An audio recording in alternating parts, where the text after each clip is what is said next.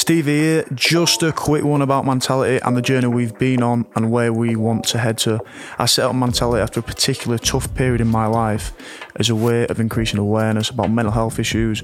It was also set up to be a better resource for anyone who wanted to learn tools and to better navigate life for the hard times and the good. It's been going for 2 years now and it's already achieved so much. I get emails every week from people who are telling me the site or the podcast is helping them to get through a tough period or giving them the impetus to go out and achieve a goal. But I also really want to do more. We've got plans to launch a mentality and education program giving kids proactive tools to help them in life. We want to run more and more workshops across the country, helping out students, university students, and also to have more regular mentality retreats and seminars and times where everyone can get together. I put a lot of my own money into this, but I don't want it to be just a Stevie Ward vanity project. I want it to be something that we all have a stake in. We all work on mentality voluntarily at the moment, but for us to go to the next level, we need more support. We don't want to rely just on advertising as our income stream, and we already turn down anything that we don't think's relevant or in keeping with our morals. The values, what we set for when we set off 2.5 years ago, was to be brutally honest, was to put stuff out there that we could control and that we wouldn't shy away from. So, as a result, we are launching a new supporter scheme through Patreon where you can support us monthly with as much or as little as you like to keep the cause progressing. There will be some bonus content and extra stuff for our supporters, so keep an eye out on our social media or anything that comes out of mentalitymagazine.com. For this, visit patreon.com/mentality to donate. That's patreon.com/mentality. Even more exciting, this is a big one, this is a big one. We are actually going to launch our own Mentality Club. It's like a bit of a community for everyone, and it's a bit of a community. It's like everyone's going to get together. Every month there's going to be one event for everyone to get together who supports the Mentality Club and joins it. We've got loads of plans. We've got loads and loads of plans. This is going to have a dedicated Facebook group. There's going to be discounts for workshops and retreats, monthly exercise routines created by the one and only Ian Kirk from Implexus Gym, Armley, networking opportunities, and plenty more. It's going to be mad, and I'm going to meet a load of new mates. Dom's going to try and meet mates. Chris will, be like the annoying one in the corner. But for all this, check out mentalitymagazine.com/club. If you find the cause worthy, you enjoy the podcast, you like us rambling on, like the guests we get on, if it's opened your mind to new stuff, then I'd love to have your support. I'd love to keep going with Mentality. I'd love to take it to the next level. It's something that's become part of my life that I'm very, very passionate about now alongside rugby league. I do it with my best mate. I've known him since 8 years old. We're taking on the world. We're trying to make a difference. And we want to carry on. We want to carry on reducing the stigma. We want to carry on helping people to be better people. And that's the main nuts and bolts of it. Thanks for listening to me ramble on. Please enjoy the podcast.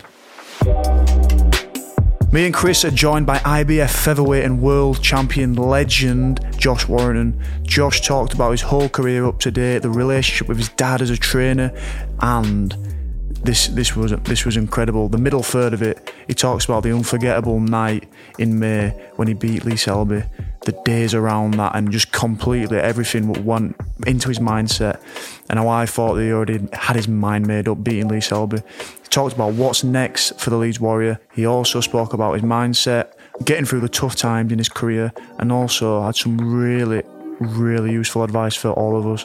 This was one of the best chats we've actually had. You do not want to miss this one. We've got Josh Warrington in on the mic after a bit. We've wanted to do something for a while, haven't we, Josh, yeah, to be fair? Yeah. But it's good to have you on, mate. How are you doing? Well, first of all, thanks for having me. Good to be here. And I'm very well, thank you. Very well. Good to be in your company and looking forward to this. Class. I'm just, we've got Chris O'Connor sitting on it. We've got Dom doing the sound, DJing. I'm just thinking back to that fight, mate, the Lee Selby fight on the May the 19th. I don't know if you were aware. I don't know if this were a planning fuck up, but we were playing in the Magic Weekend away. that day, so I was thinking there might have been a lot of Leeds fans missing the Josh Warrington fight and vice versa. We went up to Newcastle, played that day, got spanked by Cass. And I remember coming back on bus. It was a tough game to take that. I remember coming back on bus, and I remember just tuning in, streaming the fight on my phone, and I got, I think, the last round, bit by bit in the last round. And I remember looking at the reaction of you, all your family, for what it means as a Leeds lad. And it kind of switched my whole perspective really for what happened that day.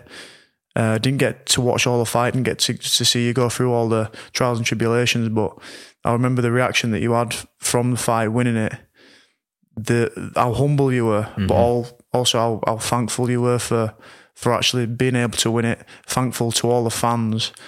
And obviously we've just only been seeing that kind of small snapshot of what it was and what it meant to you and how much Leeds jumped onto it.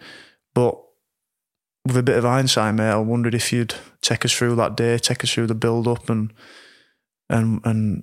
the whole roller coaster of what it was for you. Big one. It's a big one. Yeah, it's a big one. It is a big one. In terms of getting to that stage, that had been coming a good few years. Yeah. A good few years. Preparation for that fight were a long old camp. To be where I wanted to be. I mean, I started off professional, take you back, just to give you a picture for those who don't know about myself. I started professional, turned over at 18, a young, skinny 18-year-old, bit disillusioned with the amateur game. I had no aspirations of being an Olympian. I did have aspirations at one point for fighting for England, you know. Yeah. As an amateur, if you represented England, you used to get a vest, and it was an England vest. So anytime you went to a show, you'd always see the England boys walking about, because they'd have the vest on, they'd have a couple of badges down the shorts, and when you won a national title, you got a little badge. And that's what you aspire to. Yeah, exactly. And if you represented England, you wore one of the vests, so you always knew the daddy-os were on the show. Yeah. And I'd won a national title, so I had a little England badge on my own shorts as well. But I never got the call to fight for England, to fight in Four Nations. So I kind of lost that drive, to represent country. I was a bit like tough fingers up to them. At the time, a lot of politics in the amateur game, and it seems if your face didn't fit the picture, then you weren't going to get selected. Obviously, a lot's changed since then, and we've had some good Leeds lad. Jack Bates and Kez Ashfaq go represent GB. From about 16, I always thought I wanted to turn professional. I was at the time, I was also getting my old fellow was getting phone calls to go spar with professionals likes of Dale Robinson, Jason Booth, who at the time were British champions or fighting for British titles, and I was going along mixing my own and staying with him. Turned pro at 18, one aspiration that was to win a British title, the Lord Lonsdale belt. I trained alongside Carl Johansson, Gary Sykes, and I'd seen them. I'd been in the change rooms with Gary Sykes on my third fight. I'd watch him put it over his shoulder, and I seen the joy and how much, it just brought a buzz and atmosphere in change rooms. I thought, wow, look at that, that looks amazing. But at the same time, the thought of doing 12 rounds live on Sky Sports or whatever it was, it also put fear in me. Wow, there's going to be some mountain to climb to get to that level. But I also sparring these guys, so I should have been more confident, but I don't know, maybe just the humbleness in me just kept my feet grounded in what a mountain we had to climb. So you start off your career as a young prospect, fighting up and down country. I'm with manager Steve Wood, fighting a lot of times on his shows. I did get an early opportunity to fight on, like I say, Gary Sykes' show, which were live on Sky Sports. After my third fight, got a little bit of a live viewing on that, which good exposure. But after that, I was still all over the country. I mean, sometimes I were fighting last. And I'm not talking last as in main event, I'm talking last after the main event. So when people are cleaning up and sweeping floor, then that's when you go on. And my fan base started to grow. And this is around the age of 18 or just above this? Well, just from 18, 19, 20, 21. Yeah, just learning, because I was a young, skinny 18-year-old. Yeah. Sounds like me, that. I really was. And it's funny because people used to say to me, "Oh, fella, he should be fighting a bantamweight." I fight at feather, which is 9 stone. Bantamweight's 8 stone 6. There's only small increments in them small weights. It's 4 pounds, so one below is 8 super bantam, 8 stone 10, 8 stone 6 is bantam. Higher than that is super feather, 9 stone 4, lightweights 9. It only sounds like a small difference, but it's massive in terms of boxing. It's massive physically. In terms of what a fighter will come down for to fight that. Anyway, at the time I would probably walk around at 9 stone. So when I was training, and by the time I come to fight, I probably was around 8.5 stone. Yeah. But I was fighting these journeymen, learning the ropes, learning me ring craft and everything else. And these were geezers who were coming in at like 9 stone 4, 9 stone 9. So it would have bantam fighting a super feather or maybe a lightweight, but my dad didn't mind that. Yeah. My dad's my trainer, by the way. Yeah. And it shoved me on with them because it gave me an all new dimension of learning. I wasn't strong enough to work these guys because, they're grown men, 27, 28, 29, 30. I'm 18, skinny, not got my man strength out me. So I'm having to survive in there, but I'm using my boxing brain to get through the fights. And the other side of professional boxing where they get inside and it's all rough and tough, heads go in, elbows go in, they're getting you, they're wrestling you, that takes loads out of you. Because you're fighting there. People don't realise that inside game is an art itself, but I'm learning to deal with myself and I'm picking up experience, I'm picking up the rounds, and it's a lot better than getting in, I don't know, a European who was coming over for a payday and you're just going to blast them out within a round and build up a record of having lots of knockouts. And then when you get to the top level, you can't do that. So my career went on like that. Again, fighting all over the country, getting different experience, fighting on different shows. Is there a standout fight, like in your first 10, 15, which is like a real learning curve, like a particularly hard one, or... I don't know. I think I took something from every single one. Every single fight, I took something out of it. Whether it was the preparation before the fight, or whether it were how I dealt with the fight, a certain situation, whether in the rounds, or if the referee told me to break and I'd hold my hands up, some amateurish as that, and the referee doesn't expect you to hold your hands up. He expects you to just protect yourself at all times, and there were scenarios when geezers keep on hitting me after that, and I'm thinking I shouldn't have done that, but I take it away. You learn the lesson. Yeah. I think a bit of a not turning point, but somewhere where we could be getting closer to that title level war. After my 7th fight, I was about 21, and there was a fella called Chris Riley, and he was meant to fight Rendell Monroe. And at the time, Rendell was signed with Frank Maloney. He just left Frank to, Kelly now. He just left to go with Ricky Hatton. But this Chris Riley sold a load of tickets up in North East, and the show went on Sky. Stewie Hall headlining it, and they needed an opponent. And I was training at the time. I was meant to be out in about 3 or 4 weeks from that original date, and my dad had got a phone call off Steve, my manager, and he said, got opportunity to go up to North East. It's 8 days' time. So my dad went, right, who is it? He said, it's Chris Riley. He's a bit of a prospect, sold a load of tickets. You're going into his backyard, but you'll be live on Sky. You'll get a bit of a TV slot. So you'll get a bit of a decent pay packet. But you've got to drop down a little bit of weight. So I went, right, no worries. My dad agreed to it. On my first day before weighing, but again, that was something I learned there because I had to make the weight fine. But then after, I had like 24 hours until the fight, so I could eat whatever I want. And I pigged out, some were rotten, and I made myself sick on the evening. And then I was panicking, then thinking, I've overdone it. Yeah. Turns out it wasn't too bad.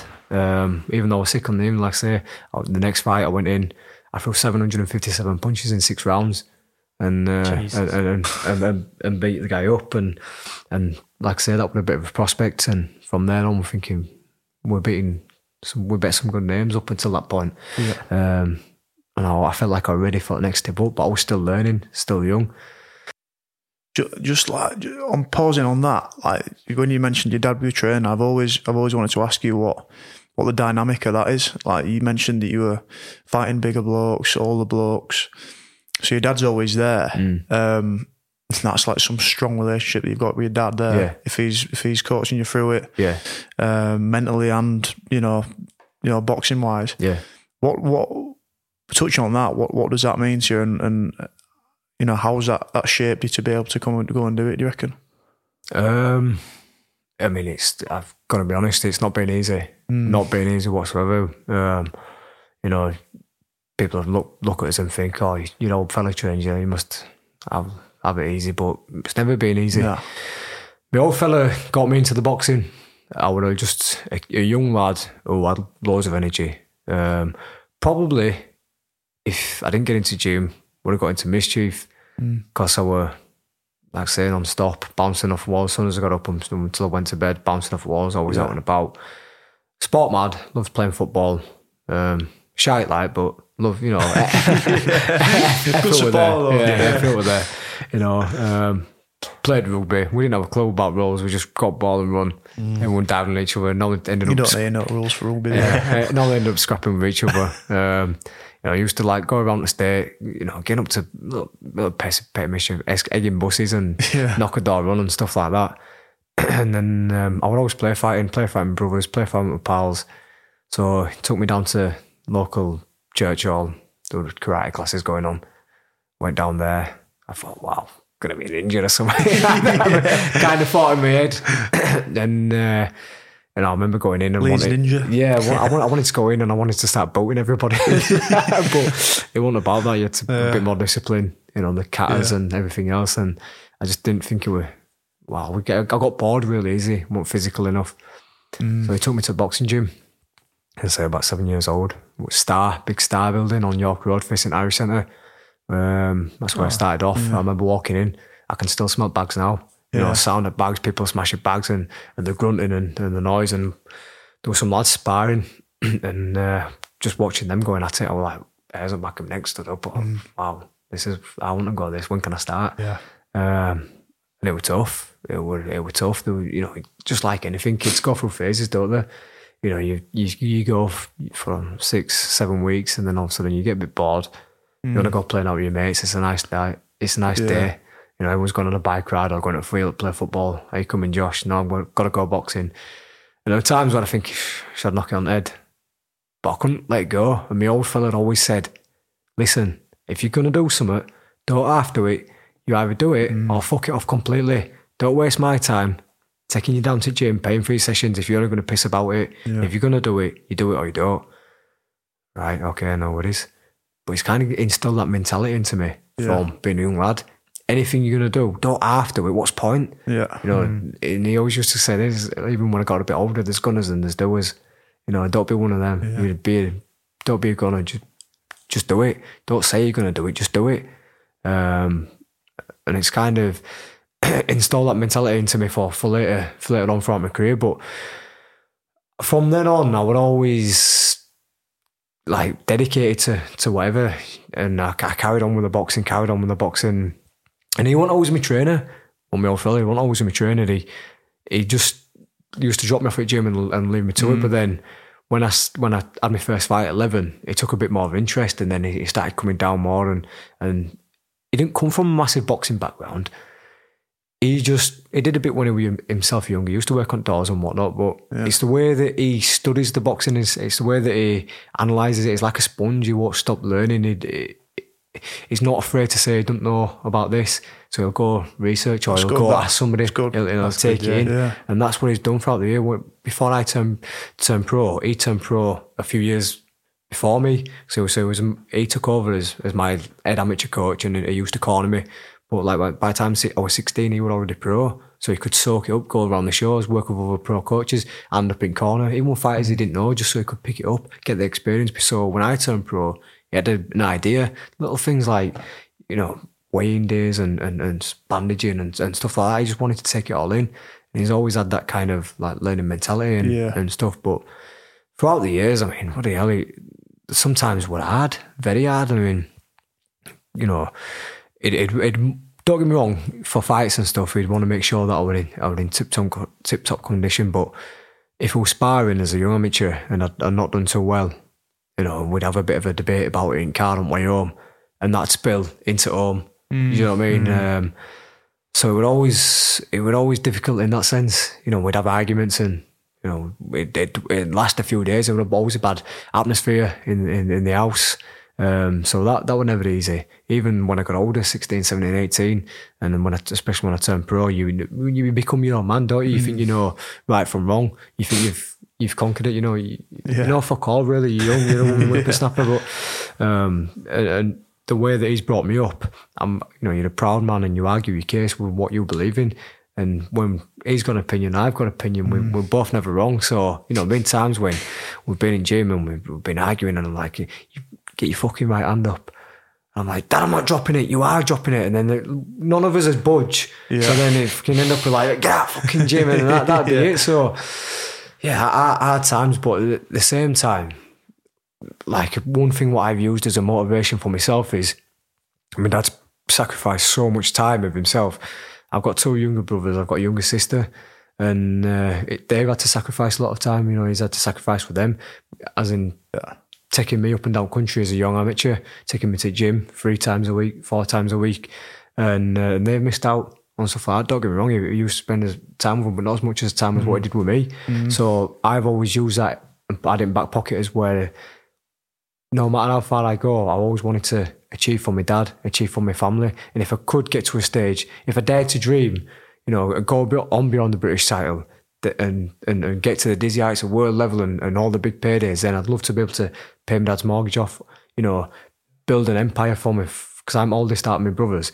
I've got a younger brother who's registered special need. My sister's registered autistic. So for me, that's like, I'm king of, you know, a family here, and I want to give back to my brothers and my dad and everything else.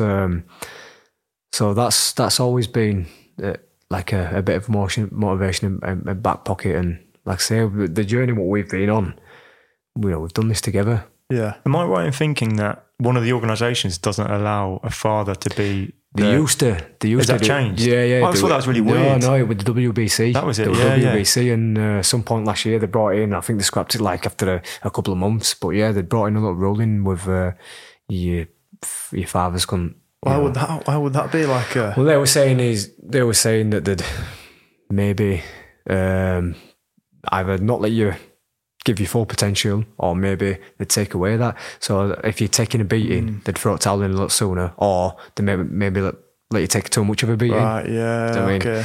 They're going to know you better. They're going to know you better, better than anybody, aren't they? Really? So, you know, it's a bit of a silly ruling, and there's a lot of father-son combinations. Some work, some don't, but yeah, it's a bit of a staff one, really. Yeah. So what you've touched on, like one of your main drivers or one of your main motivators.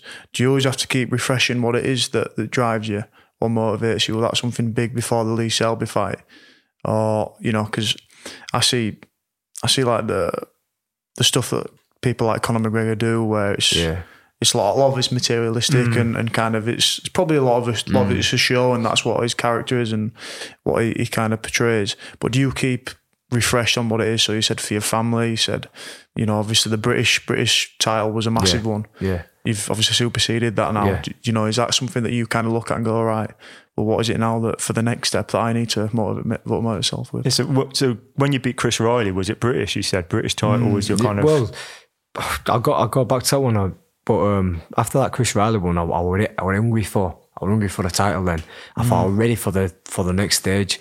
And don't get me wrong, times were hard.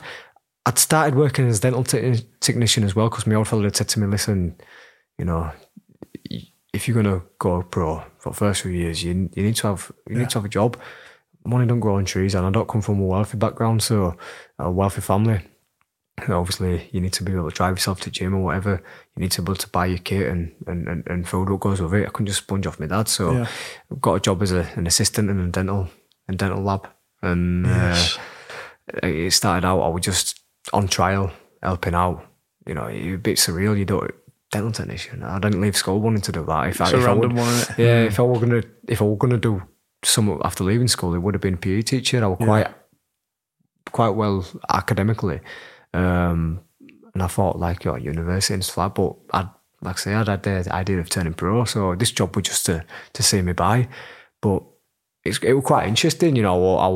I could have been outside in winter months, pissing down rain. I was in a nice lab. I worked with some good people, and I took an interest to it, you know. And I was able to make my own gum shields. So they were the bonus. But then the gaffer said, "Listen, you're doing all right here. But if you want to carry on going, then you've got to be registered. So you're gonna have to get qualified in it, and that means going to university for 4 years." So I spoke to my dad about it, and like I said, I just turned pro. I had a few fights under my belt. But he said, "Listen, whatever happens, you've got a qualification." So I go ahead and do it. So I carried on working. At one point, I was working 9 to 5. I was training before work and after work. I had a day release at Leeds University, getting ready for assignments.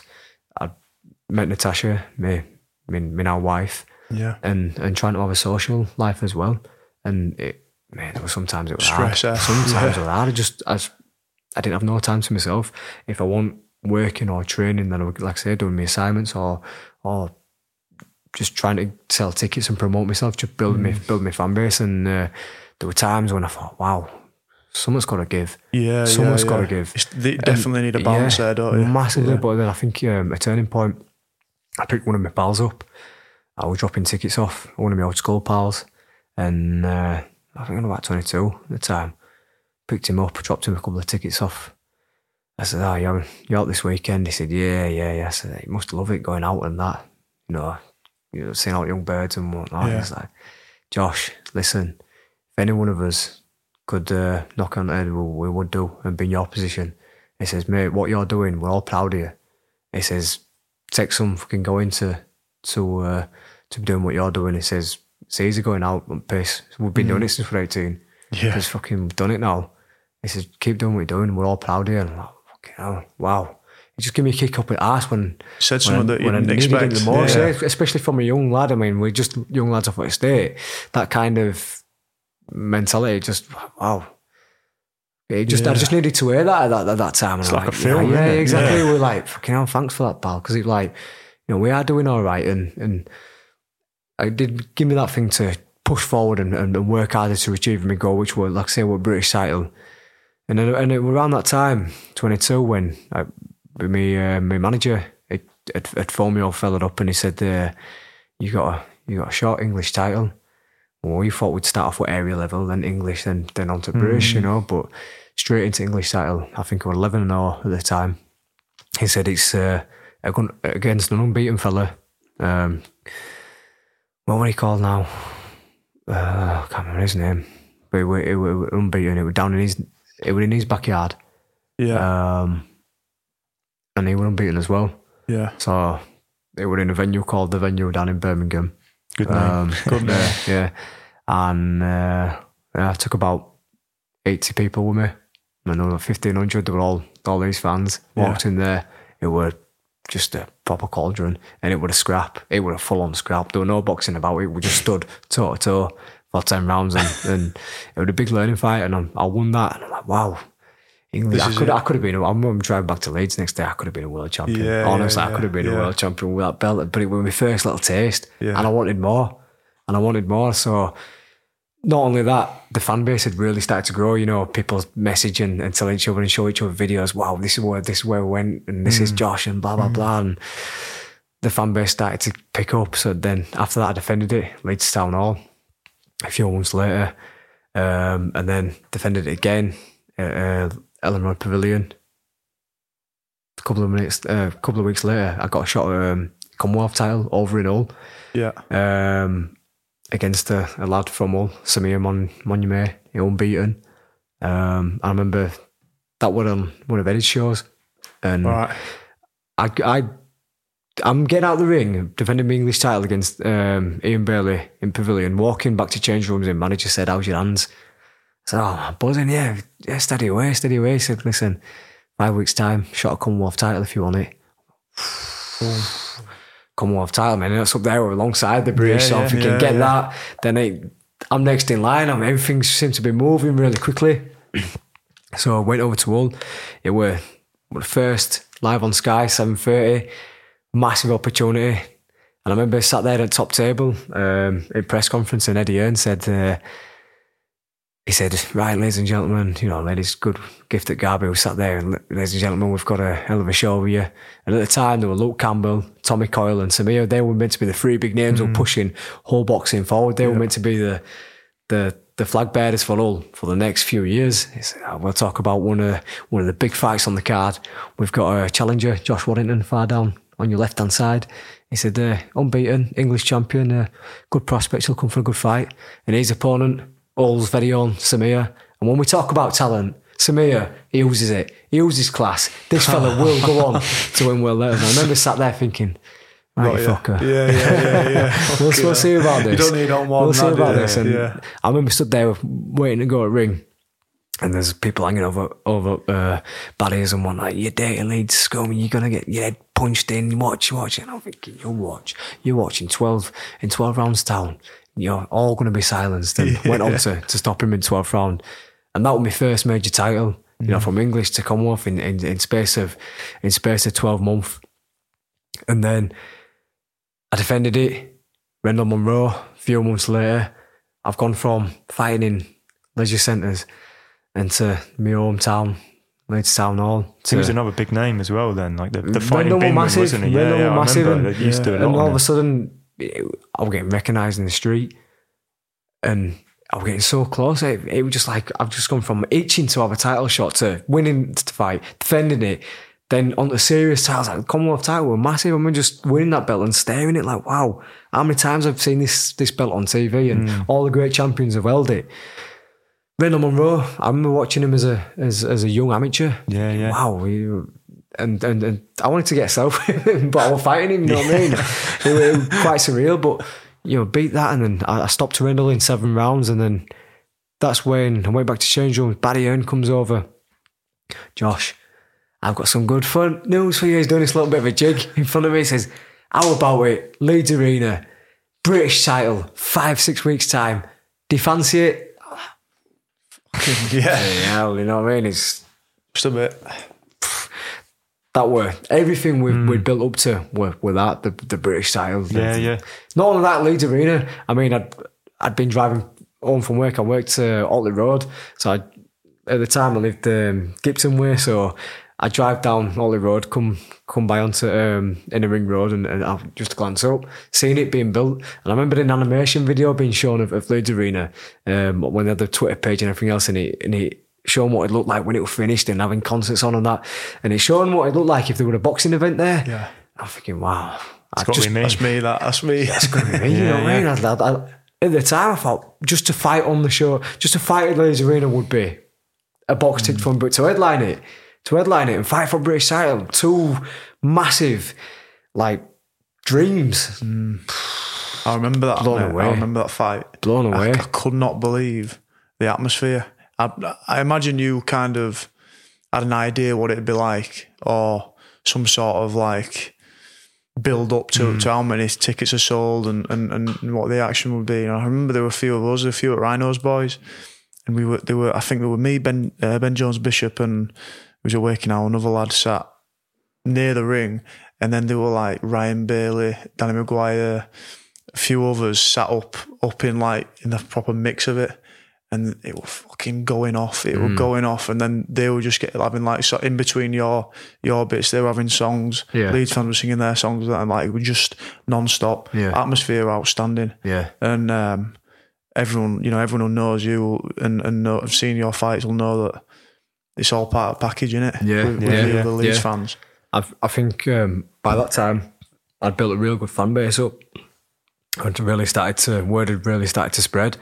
And it didn't just happen it did and it didn't happen overnight. It seemed to just all come together overnight. But that was a lot of graft what went into to well, not to say graft, but it would have a snowball effect what we're rolling, and it took a while to build up to how it did. People look at me and think, oh, well, only looks, and back into my career now, I'll think, oh, fights in Leeds is all right. He's got 11 fans behind him in Leeds United connection, Leeds Rhinos connection. Wasn't like that whatsoever. There were times in early days when I knew how it worked. As boxing's a business as well, and you're either like a prospect, decorated prospect, like a former Olympian, and you've got sponsors coming out your ass, or you're a prospect where you've got to go on the road, you've got to go fighting.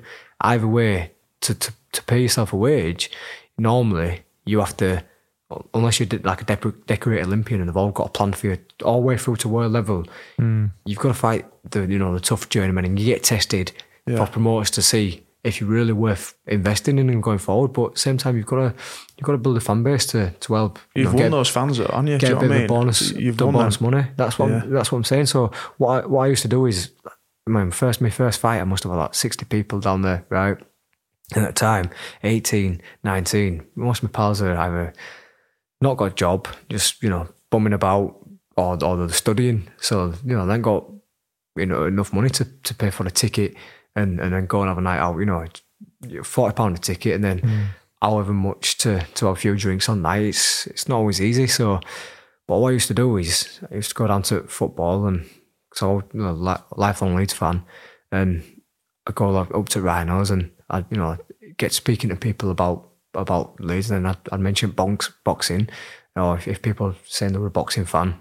Or one of my pals might say, oh, Josh is a boxer. And I just show little clips of myself on phone and say, listen, if you can be part of the journey, then I'll be appreciated. All I want to do is win British title and hopefully bring a bit of glory back to Leeds. I've said it many times as a young lad. I used to watch boxing and used to see Manchester, you used to see Sheffield, you used to see Liverpool. You never used to see Leeds too much in boxing scene, and even like the boxing news, a magazine what's been going for over 100 years on amateur section.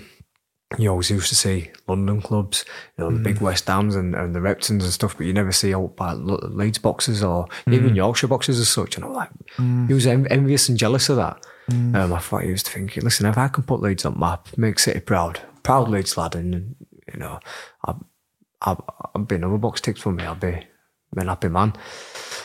So I'd started to build up this journey. I used to go about to pubs and whatnot. I would either hear, oh, this fella up at this pub, he's a bit of a boxing. Go have a chat with him. Go along. There were times, like say when I was at uni and studying and stuff like that, I used to think, can I really be arsed? Tough. But you do. You go up and you go and have an orange juice and listen to their stories. Or I used to watch Ben or Eubank or whatever back in the day, or even older folk. And I used to watch Ali and blah blah blah, and they'd tell the stories, and then I'd listen to him and I said, listen, I hope you can follow my journey. Oh well, we'll get behind you, Josh. And then they would do. Yeah. And it's not just they're going to watch Josh Warrington that thing. It's going to Josh Warrington, my pal, my mate. I know him personally. I know they've got a connection then, and I'd spend time going around. Speaking of him, did you have a good night? Did you enjoy it? Thanks for coming along to support me. Because listen, people are paying the hard-earned money to support your career and everything else. And the littlest you can do is spend a bit of time with them and saying thank you for coming. But that started to spread. And say, for instance, Dave from up Meanwood, instead of just buying one ticket or 2 tickets for him and his pal, it turned into 5 tickets because he's told his pals about it. Then it turns into 10. Yeah. Then it gets bigger and bigger. So instead of just going to meet Dave at his house, I'm going to Dave at the pub and speaking to him and his pals, and it grows like that. And by the time it got to that fight at the arena, I knew most of the people who were in there. I'd met him either at a football match or in one of Boozers, or just crossed him and had 5 minutes with him. Yeah. So for them, it was like, we're seeing our pal with British title here. You know what I mean? It was just somewhat what had come over a lot of years of building. Obviously, the boxing had got to a good stage as well. I just qualified. I just got my degree at university, and yeah, bloody hell, I thought I'd done it. I thought I'd made it, but it was a tough fight against Martin Lindsay. But as soon as the fight was done, I thought to myself, wow, I'm 22, or 23, we're 23, I'm British champion. How far can we go? Yeah. How far can we actually go, you know? From then on. Because you've achieved your goal, right? This is it, I've done it. But I wasn't satisfied. It wasn't like, I didn't feel like I'm here now, I've done it, blah, blah, blah. It's like, what's next? Yeah. What's next? I was younger. It's something I didn't really realise I had until later on. I've always had a drive, but you don't realise that until you think everybody's like that, but not everybody is. No. You know, it's an inbuilt drive and wanting to better yourself. Rewind back to a lad being 14, 15, I used to see lads on the estate and they might have thought they were better than you because the man bought them new pairs of trainers week in, week out, or they had an older brother. Yeah. And I used to think, you fucking wanker, you're not better than me because you wear no trainers, you know. And I used to think to myself, listen, in years to come, it'll even itself out. And that used to be the motivation I wanted to be better than that fella who Walt Birds went over to. It's think, he's an ugly twat, but it's only because he's wearing his club that you're all going round him. It's going to be like that now, but not in 5-10 years. Exactly, yeah. And it's just a drive, wanting to better yourself, not just to be just satisfied, wanting to be the best you can be in whatever you're doing. As a kid, I hated losing. You know, even if it were playing on PlayStation or, you know, playing Wembley with your pals, I hated losing. I'd be in tears if I lost. Yeah. So all them little, I don't know what to call them, qualities added together give me like a serious drive and a serious vision as well of what I wanted to do. So British title, come to it, I say, still young. Next minute, get a shot at European. Because the next stage, we took that, knocked the guy out in 4 rounds, and we're at a stage where... You won me some money that night as well, actually. Not for the first time, but yeah. I've you know, European champion, British champion, Commonwealth, English, wow. I've got every level, and I don't even feel like I've got that second gear. The next stage is world level. I mean, it's a hell of a jump. But that's where we want to be. That's where it's in touching distance now. And from starting my career, I could only dream about doing stuff like that. I only dream about it, but now I can actually make it happen. It's up to me as my life, the way that I look through my eyes, I can make this happen. It's how bad do I actually want it? How bad do I want to be a world champion at the time?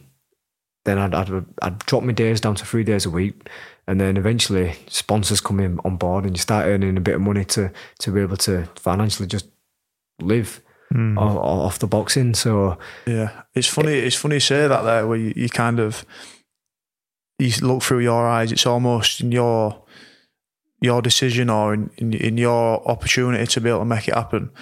And I remember when the Lee Selby fight was announced, and all like the kind of build up around it, like the video footage, like took ages as well. It was one of those, it was like, a big one, back and forth for a few years, wasn't it? Like, it was a big one. And then I remember when it got announced, and I remember the kind of stuff that you were putting on your own social media, your Instagram, your Twitter, what stuff would come out on the press of where you'd had the direction. And I remember the hashtags, if you remember what the hashtags were, it was something to do with dream, believing, destiny, that's it. And I remember seeing him, and I thought, he's won it, because his mind's already made up that he's done it. I felt like you were already putting it out there for it already have happened. Yeah. And there was nothing that would have phased you for it. And I think that's where you had him. I honestly think that's where you had him, because he came into it a bit and ahhing, and I could see that in the fight that he was looking at the referee, and there was almost nothing stopping you. Yeah.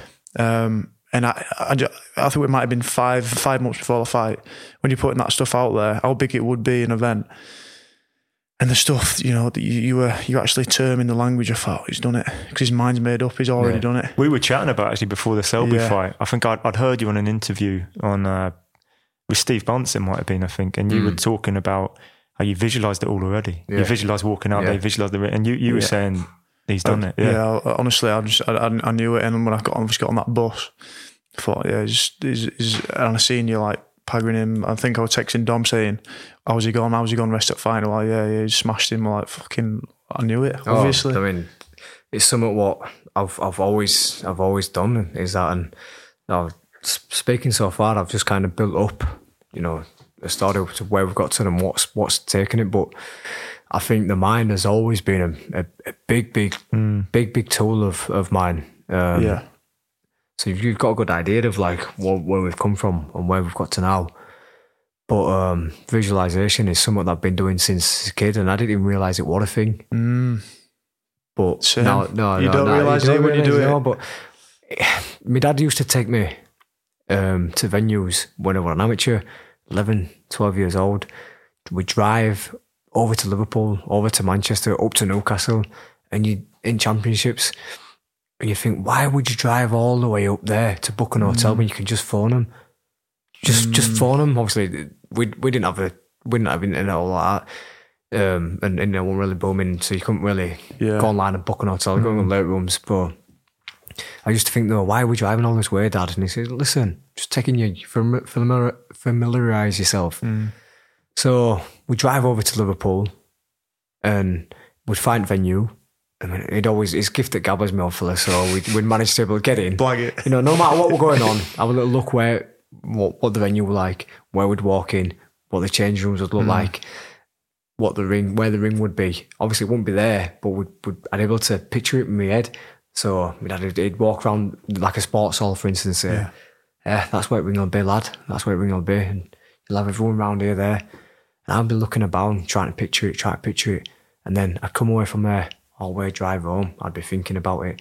And then week up to that fight, I'd be sat in bath or sat in my bed, thinking about it. Yeah. And you could picture walking into change rooms, coming out, walking to the ring, getting in the ring, throwing the shots. But you knew what the surroundings were like. You used to it as though you'd been there already. Yeah. And that's something what I started to do. And it just started to, it helped me a lot in terms of my nerves and everything else. If I got nervous and I felt like I'd visualise it, picture it. I was obsessed with winning, like I said earlier. And I wanted any little advantage I felt like I could get with going into these fights, and then that was it. And I felt like I had won over there with going into the fights. I felt like I'd done it already, and it just used to leave me really confident going into the fights. I used to, at the fight time in an amateur, 3-4 rounds, so I was able to sit there, close my eyes, and picture what I would do. Yeah. Whether it were if I know I was fighting someone taller, then I'd picture trying to get inside, slipping, and I'd play the scenario out. I'd play even the referee lifting my arm up.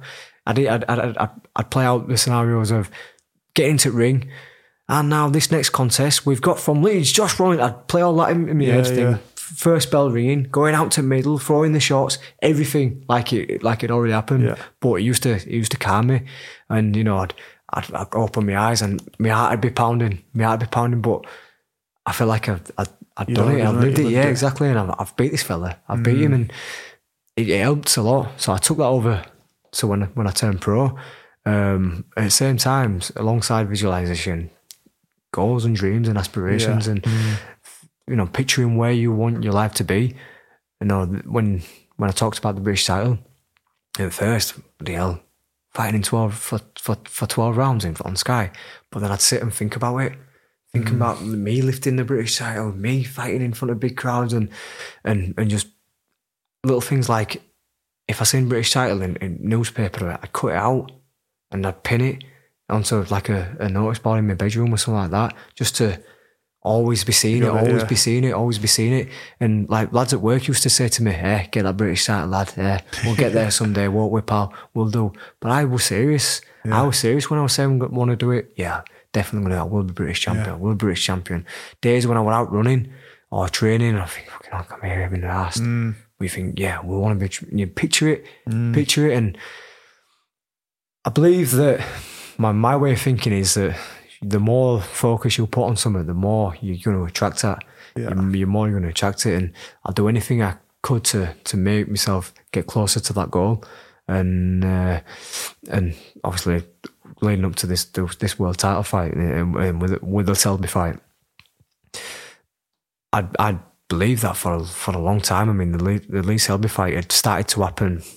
Talks of it, me and him fighting from European level. I was going to say, it's about 3 years. 3 years. Eddie were building it up and talking and building it up, and these fellas are going to fight. I remember when I signed with him around the British title fight, I signed with Eddie and Lee were at this big Matchroom barbecue, and they were like, AJ were there, Cal Brook were there, and Kevin Mitchell, some of the big names, and Lee were there, and Sky Sports wanted us to do like a bit of an head-to-head together. So I just went over. I didn't have no animosity at the time with him. Went over and I stood aside of him. They said, "We go head-to-head," and he didn't want to do so. So I was just like stood there, just faced up, smiling and stuff. And he went to go walk away, and I said, "Hey Lee, come on, shake my hand." And he shook my hand, but it was a bit just cold, really cold with me at the time. And I think, right, but as a career went on, and the fan base really started to grow. Eddie would talk about potential big fights at stadiums, Ellen Road and stuff, and as soon as that got mentioned, then that was it. I could only picture myself fighting, but a few things had been able to really strengthen my mind in going into that fight. One, my pals would always take the piss. They'd say, "Lee Selby, fucking do you? You know what I mean?" If we were out playing football, for instance, or five-a-side, if I lost ball, my pals would be like, "Lee Selby won't fucking lose ball." So I'm adrenaline rushing, I'm chasing around. Sliding them. Round at one of the lads' house playing FIFA. At least Selby's gone on FIFA. Just little things. So you build up that, and then. He doesn't know that was going on, does he? He does not know that you're already fucking firing. Obviously, he were higher. He were a level above me at the time, in where he was. Say I was British, he was European. Yeah. Then when I got to European, he would moved on to world. So I was chasing his footsteps. So I was able to build up there. That's my target. That's the one. Obviously, there were other world champions, because signed with Eddie and he was signed with Eddie. That's where the career was going. And not only that, when I'd been going down to Ellen Road, and I'd achieved the dream of fighting at the arena, box ticked. You've got to set yourself other goals and daydream to fight Ellen Road. Wow, imagine fighting there one day, And there were times when, my pals would say, "Hey, you could fight here one day, Josh," and you just joke about it and stuff. But then I'd go a bit quiet and I'd sit there and look there and think, wow, I'd like to fight here one day. Picture myself walking out of the tunnel. Picture myself fighting there, winning, and an hot crowd going nuts. Imagine that.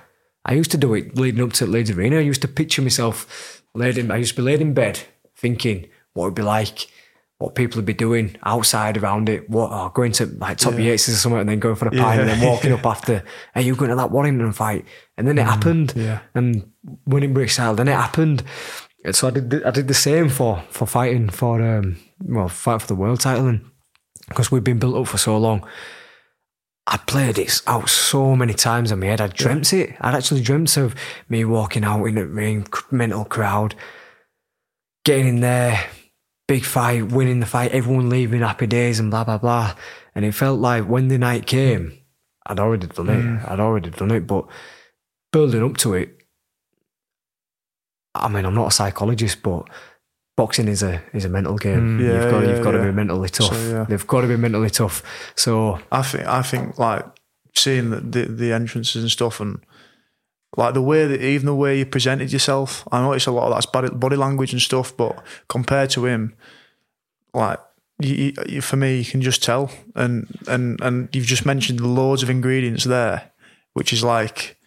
Even your mates taking piss when you're playing FIFA, even when you're just dreaming about walking out at Ellen Road, like you've just set it up slowly to get there, and you might comment more on the mental game, but when it clicks in place like that, you can feel unbeatable, can't you? Yeah, and I imagine that's what you felt like when you had Selby. Massively. And I'd learned as well, don't get me wrong, it's not always been like rosy. Even when I've won, I'm my worst critic. Yeah. My worst critic. There's been times when I've been sat nearly in tears after fights. My pal's like, "What the fuck's wrong with you? You've just won a fight. You've just beat a big name." I'm not happy though. I'm not happy. I beat Dennis Tabiron in 2015, and at the time, in 18 months, like I say, things had gone just mental. I just gave up my day job. I had 10,000 at Leeds Arena. I was being quoted as the next Ricky Hatton. I had Vinnie Jones doing ring walk with me. You know, everybody wanted a piece of me. I was doing interviews with newspapers I'd never even heard of. You know, phone call interviews, and it was just becoming the norm. Massive features, like people from Sky Sports coming up and, honour to meet you, Josh. And I'm like, what the hell? I'm just a daft lad off at a state who does me boxing. And I got carried away with myself a little bit. I maybe believed my own hype. You are human though, do you know what I mean? Like I know, but I took a massive lesson from that Tiberian fight, and it's one where I still can't watch the fight back, even though I won it hands down on all judges' scorecards, won every round. I cringe because I worked hard in gym, but I know what I'm capable of, and I made such hard work in that fight. Boxing went out window. 4 or 5 rounds, I was trying to just knock him out. You know what I mean? Because I thought, this isn't going to last. I was cocky. I went back to the stool and I sat down and I said to myself, I'm going to knock this guy out. It's like, that's like, what are you talking about? Just stick to your boxing. But I tried so hard that I burnt myself out mentally. And by 7 rounds, I was flying. I was winning every round, but he was just in the survival mode. And I was just still looking for silly shots. And by the 12th round, I was exhausted. And I come away. I thought, there's no way I can box like that. I've just let the crowd get to me. I've believed me on hype. And the criticism I got after, because everyone was saying, you should have blasted that guy out. Even though we're a highly ranked guy, we're saying you should have blasted him out. If Josh Warrington really wants to go on to world level, he needs to learn how to finish people like that. And I took everything to heart. I took criticism on Twitter, Facebook, any pundits what were criticising me, I took it all to heart. Fucking hype job, Josh Warrington, blah, blah, blah. Fuck me, I've been in a real dark place, really, fucking, maybe I'm not going to get to where I wanted to be. And you doubt yourself and think, we took everything hard, and I worked a lot on mindset, just get even stronger. I went to go see Ricky Hatton. Yeah. Obviously, he boxed in front of thousands. And you just got to learn to... That's your big learning point, though, isn't it? Yeah, massively. You needed that to beat mate, it was a blessing. Yeah. Even though I can't watch the fight back, I still glad it happened the way it did, because it was a blessing in disguise. And if that wouldn't have happened, then maybe I wouldn't have achieved what I've achieved. But it learned me to be focused. It learned me to block out negativity, learn how to block out the critics, and especially going into the Selby fight, which I had plenty. It was massive in that sense. I remember going over Ricky Hatton's, like I say, fucking hell, Rick, I can't even go through Twitter without looking at someone who's calling me, this and other, and it's why you're taking it to heart. He says, you can't let it get to you. Yeah. I say, it's hard though, I pride myself on what people say and stuff like that. I said, listen, he says, no disrespect, but why the fuck, when you go home after what you've done in training or your fights and everything, why the fuck do you give a fuck? Why are you bothered so much about what Dave, who was a painter and decorator, why are you so bothered about what he's done? That comes with time, doesn't it? To not care what other people think. And you just to know naturally what. Just look at your career so far and what you've achieved, and be proud of it. He might be calling you this and that, but what's he ever done with his own life? So just don't get so upset about it. I said, it's easy for you to say, Ricky. I said, you're loved. You're national hero. I said, listen. He said, even now, I'll put a tweet out about Man City. He says, the people have been tweeting me, you silly fat cunt. You should have done yourself. You should have gone all the way when you were trying to kill yourself. He says, I said, what? He said, there's people out there what do I? I said, still give me a stick.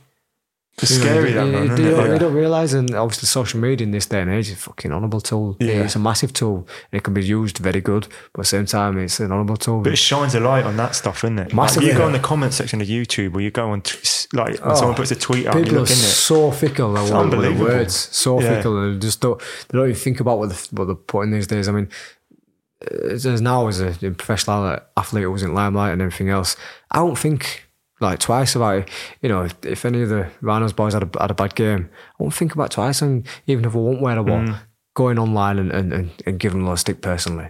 Do you know what I mean? If the United goalkeepers had a mare, I won't think to go on Twitter and give them a stick. I think people forget that we're only human. Yeah. Do you know what I mean? We are only human, and when we come off the football pitch or the rugby pitch or get out of the boxing ring, we go home to families. And we have our moments to ourselves when we lay in bed and we reflect on what's just gone on. You got to think what are they projecting onto that? Like, what's the reason for them doing it? Do you know what I mean? They must have their own issues that they're not cracking on with life and stuff, and it's an easy outlet, isn't it? Massively. That's the way I see it, and it's the way I see it to kind of not take much into it, and you have to get to that stage, don't you, where it's like, you know, it's kind of not you. You've just got to crack on with what's your motivation. Do you use it as fuel, or do you completely ignore it? Do you think, all right, you say I'm a hype job, I'm going to show you I'm not, or do you think I'm just not even going to? Yeah, you know, it's something awesome about that, and Josh spoke about it before, like proving people wrong. Yeah. It's like, I don't know, it's probably one of the strongest motivations, but it'll take more than just some throwaway comments, I reckon, on Twitter for me. You know, it's if something else, or you know, if there's Lee Selby that's been called with him, you know, that's quite a strong one, isn't it? Because you're going to go and bash him in the next few years. But yeah, that's massive motivation. That's proved people wrong, I find. Massively. And it's been, you know, well, with Rhinos winning from 5th and then in the past actually winning it when people didn't think we did. You know, it's probably one of the secret ingredients, I reckon. I don't know if it's a Leeds thing, but the leading up, and we'll go on to your possible next fight, because there's quite a lot of similarities, but leading up to the Selby fight, it was everyone saying, Selby is a level above, you know, Selby's world class, Josh is going to get shown up here. And there's loads of that on Twitter. Even a lot of the pundits were were tipping him. I think most of the papers when I went through. And that must make you really like, do you go back to any of them after and go, oh, I remember you picked Selby, or do you remember who said what, or any of the people in the industry and stuff? I certainly don't go back and gloat, but I do go back and have a look. Have a bit of banter. In the lead up, I try to stay away from all that stuff as much as possible. Not because I thought it'd get me down all that. I just thought it's wasted energy. I don't need to. You know, I've got enough fuel in the tank I'm motivated enough. Yeah. I'm training as hard as I can, and I don't need to go back to that. But I did have a look after. The, you know, I'd seen some of the video. Even like BT had done a lot of promo stuff from on the week of it, and stuff that what his family had said and his trainers had said about me, and you know, you look back at it and you think, must feel nice now, yeah. Because I think that makes makes the win so much sweeter, and the way you won, much sweeter, because you outboxed him, and everyone was saying that was something that wouldn't happen. They're like, Josh's got to win, he's got to do this, but no one thought you'd outbox him. But I mean, it's come from a long time, because even going back to that one after that Toulon fight, they said, oh, you won't get to that world level. I went on to box Joe Brunkner after that. Oh, it was actually on this day 3 years ago. I've done it on my Throwback Thursday today. They were on this day 3 years ago, and I beat him, and I'd worked a lot on just keeping me focus, and even though at times I could have got the guy out there early, we stuck to a game plan, and I was really proud of myself for that one, because I thought that I needed that fight prior to that Dennis Tillman one. I needed that one, and then I've come through. I've come through some. I've learned the concentration. I've stuck by a game plan for 12 rounds, and I feel that's what I needed to take myself to the next level. And then that's when the ball got rolling with the Selby fight, and Eddie were eager to make it. And after I'd boxed Isashi Yamagasa, there were a little bit with Lee Selby sat in studios, and he'd watched the fight, and he said, listen, if I were to box Josh Warrington, I'd play with him. He said I could. Josh Warrington said he's wrote notes on me on my style and stuff. He said, having watched that fight, I could write on back of a postage stamp how much Josh Warrington's boxing ability. It's funny when you watch things like that back, and that's when things really started to get nasty. And then the fight was going to happen 2 years ago, but I had my wedding coming up, and what had happened was my old fella said, listen, I think that your head needs to be on it 100% going into a world title fight. There's going to be a lot of media attention, there's going to be a lot of build up, and you need to be 100% focused. And I don't think you having that on your mind 2 weeks after is going to be good for you. So he says, what do you want to do? I said, Dad, I want to fight world title. And he said, well, we've been building up, this is what we're building up to. I said, listen, if anything, ask for a change of date. If we can't change a date, then mum's the word, and we fight. Someone got lost in translation. They all come out in media that I didn't want to fight, and again, I was at a bit of a low point then. because everyone was saying, "Oh, you're a bottle job. You don't want it. You know, you've bottled it from Selby. You've opportunity. You don't want it." And it was so frustrating because I was cutting grass. I was cutting grass and garden. Phone starts just going mental. Ping, ping, ping. Messages coming through. I thought, lads, what's happening, Josh? What? Go switch Sky Sports News on. Go into the living room. Put it on. Josh Warrington today has rejected the fight against Lee. Whoa! So I'm ringing my manager, Steve, have you seen this? Yeah, I've seen it. And then I'm like, what's Eddie saying? He's like, oh, I don't know, I haven't heard out of Eddie yet. And then, you know, things just got complicated and you think... Because so many of those fights do go by in boxing, isn't it? Brook and Khan's a classic example of a fight that should have happened. It should have happened and it hadn't. And I remember Selby saying at one point, I think he said, "I'll never fight Josh Warrington." Yeah, and I was thinking, oh, fucking hell. Yeah. He said after that, he said, Josh Warrington's missed his opportunity. He's missed his boat. He'll never get an opportunity. Never get his opportunity to fight me. Yeah. Never. It'll never happen. You know, he's been gifted an opportunity, but he's not world class. He'll never get to this level. So that must have been that's somewhere in back pocket. Really yeah, tough, exactly. That's done him in the end, though. That ego's done him in the end, mate. I reckon. Because when we go back to the Selby fight, all this stuff, and that's why I said it with destiny. Yeah. You know, Eddie said it. You know, he wanted to make the fight at Ellen Road, and it never did. And I signed with Frank, and people said on social media, "Why have you gone with Frank Warren? Why you shouldn't have signed with Frank? You're not going to go nowhere. Your career's going to go downhill." But then Frank had signed a deal with BT, and it was a massive like TV station market and everything else. So things started to get rolling, and then we said to Frank, "Listen, if you could do one thing for us, you know, put us in line for a world title. No matter what I've got to do, we've got to fight an eliminator after eliminator. As long as I get there, I'll be happy." I said, "I'll tell you what, if you could get us Ellen Road world title fight, come on, I'd have been happier." And things just started to happen. I had 11 months out in between Patrick Ireland and fighting Kiko Martinez due to injury, and I thought, what the hell, am I going to bounce back to? It was as though I'd had some good years and everything just went a bit stale. You know, I just went down. It's like, is Josh Warrington going to get to the level what everyone was predicting? "Oh, no, that's just it. He's a bubble. He's gone. That's him. He's done." You know, the fight, he's rejected the fight with Lee Selby. He don't want it now, and he's never going to get to that stage. But me and my team, we just kept believing, "Listen, we'll keep jumping away. I'm always learning. I'm still growing. I'm still young." What I kept on saying to the crew, time's on my side. I'm only 25 or 26. I've still got plenty of time to get where I need to be. Was that part of the... You might not be able to talk about this, but was that part of the reason why you split with Hearn and went to Frank? Was it kind of a case of Frank believing in you a bit more, or...? I just think he got to a stage where Eddie had started to really roll with AJ. And I think, you know, it talked about getting the Lee Selby fall later that year, and it never did. And you can't wait too long in boxing. You know, it's a short career, so we wanted a clear path on where we're going. And I think, I don't know, he thought that the Leeds fans might lose interest on following the career, and because I'm, you know, that fight didn't happen. So it doesn't know Leeds fans then. Well, this is it. This is it, and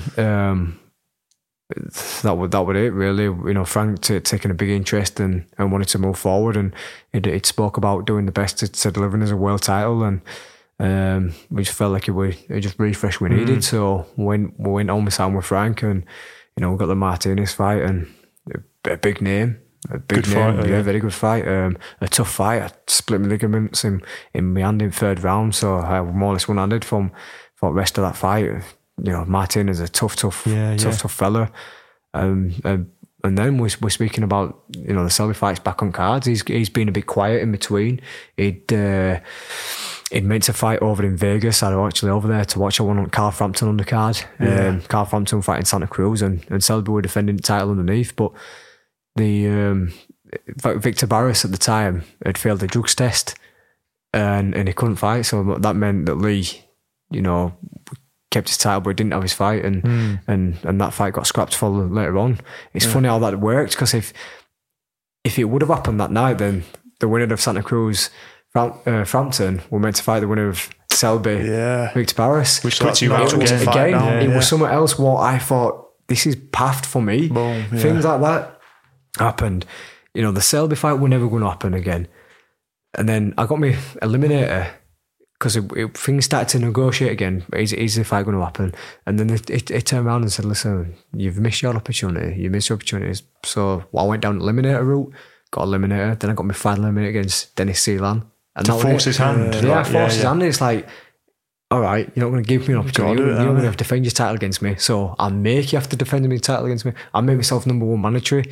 So by the time everything had happened over them few years, you know, you rejected the fight, blah, blah, blah, the build up, all the shit what got said, him calling me a coward, him slagging off my team. And I mean, I know some horrible stuff what got said and about my missus and everything else. I'd built all that, you know, I'd use that fucking negative energy into a drive and into a fuel. And it's like, from day one, the first press conference, I'd said it was destined to be, because we'd been built up together for that fight. It was never going to happen. I'd lost my opportunity, but just them little scenarios, them little moments where he was meant to fight and he didn't, and you know, he could have got beat in that 2 years. I could have got beat, injury, but all clicked into place. All clicked into place. Ellen Road as well, and that's what I'd always pictured myself fighting him there. Always dreamed of beating him there, and he were there. So for me, I thought, like, it's written, I'm not losing this fight.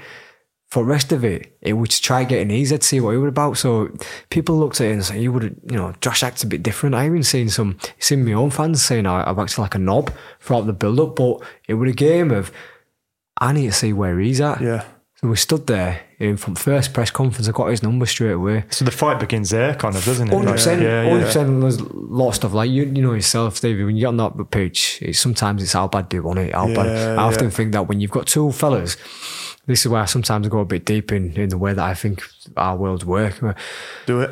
Well, when you stood there, what really separates us? You know, I think there's something beyond us mentally. I think there's something, you know, it goes well beyond that. When you've got people, when they're the same physically, same strength, same speed, same desire, what splits us? Yeah. What splits us? You know, it's somewhat beyond the mind. I think I'm weird. Whatever it is, it might be spiritual. It might be. Yeah. I don't know. We delve into somewhat beyond. Yeah. You know, something you can't really comprehend in it. And why are you born with that? Why is you born with it? And the man next to you not? You know, I don't think so much of it is an upbringing, because you could be brought up in a lavish lifestyle and everything else, but you still won't have a drive as someone who's been brought up in a shithole area. Yeah. You know. But then again, you might have someone who's brought up in a lavish lifestyle who's still driving. It's funny how it works. Chris Eubank Jr. is just an example of someone who probably doesn't need to fight. But he's got a fighter. My drive. He's got my drive, and it's something why I say that sometimes I sit down and think about driving myself nuts, thinking like, what? Where's that come from? Yeah. I'm like that. But it's I think a lot. Bit of mania. But going back to the Selby fight, there we stood there. And I'd said what I had to say, and I didn't take too much into how he responded, but I wanted to get a reading of how he would be on the night. And I know that was a long time away, but you can grasp someone's kind of state from little things like doing interviews and being present in public. And it was sat there, I'm not intimidated by this press conference, all you fans here, blah, blah, blah. It was just pathetic. We stood there face to face, and I'm looking in his eyes, and the way that all his body language were showing off just bad, negative signs. Yeah. I mean, like I say, I'm not a psychologist, but he was breathing heavy, real heavy.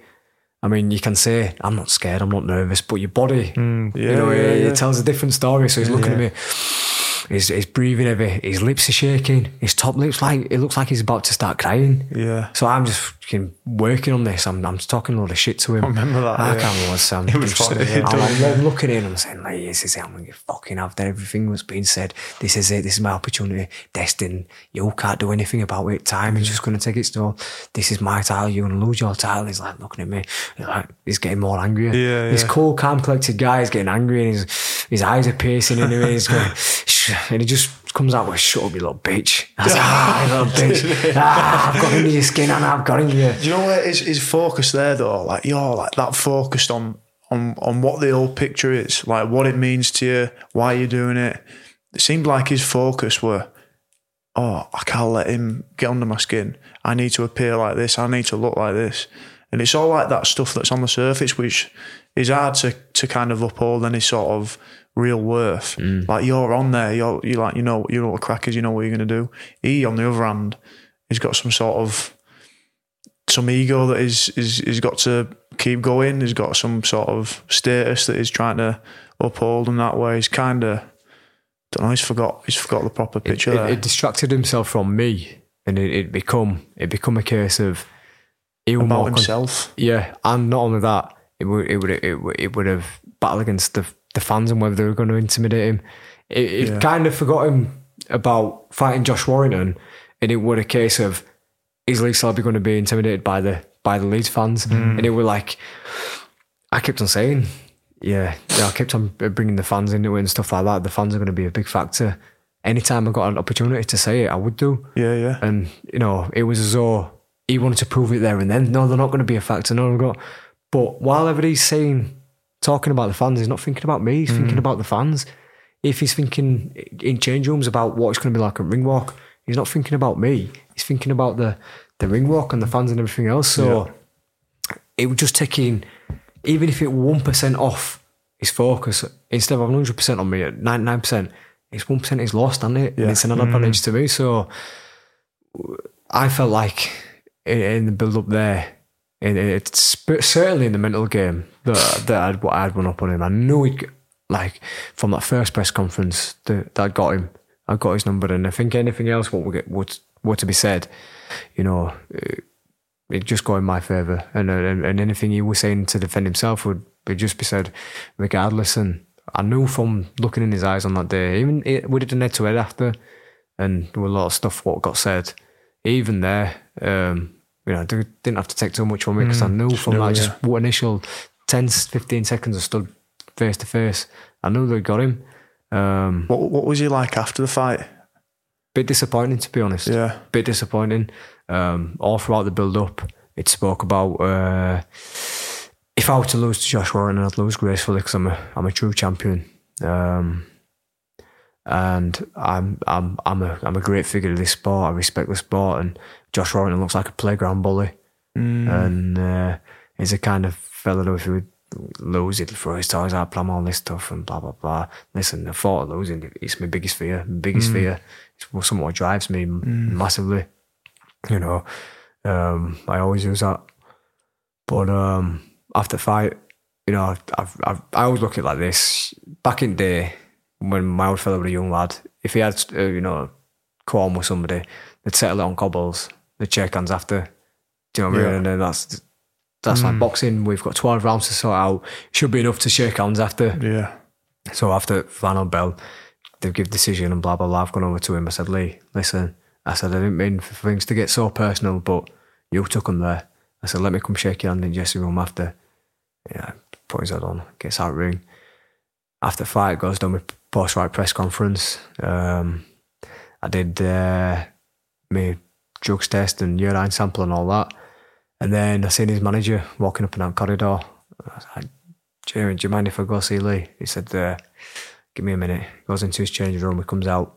He says, he don't want to see you. I said, what do you mean? He says, just don't want to see you. I said, yeah, but he said, and it's Josh. I said, right, okay, listen, fair enough. That's that. I said, I wish him all best. And that was last time we spoke. You had no contact since at all? No, I mean, he's put like a little message a week out after saying, well done, Josh, and blah, blah, blah, but that's it.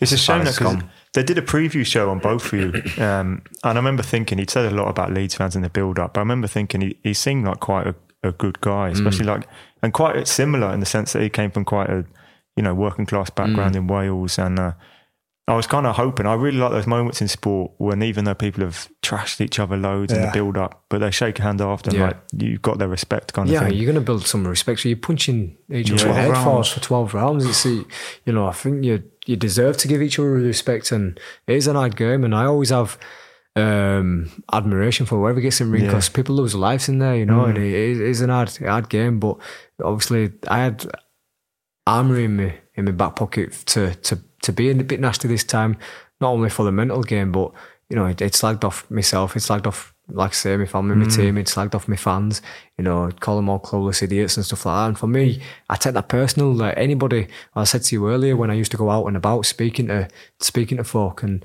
whatnot, anyone who spends their hard-earned money to come and support you or spend their time. I mean, I've had fans who've sacrificed going to weddings or funerals or holidays, have moved holidays around, lost thousands of pounds just so they could be there and support me in the fight. So I take that personal. I've got Marching On Together tattooed on my leg, not because it's just, you know, like the song. I feel there's more to it than that, you know, especially being a Leeds lad. I feel like my journey, it's been me and everyone else is around me, whether it be, you know, my missus or my dad or the fella who's been coming, you know, to fights. I feel like we've been on a journey together.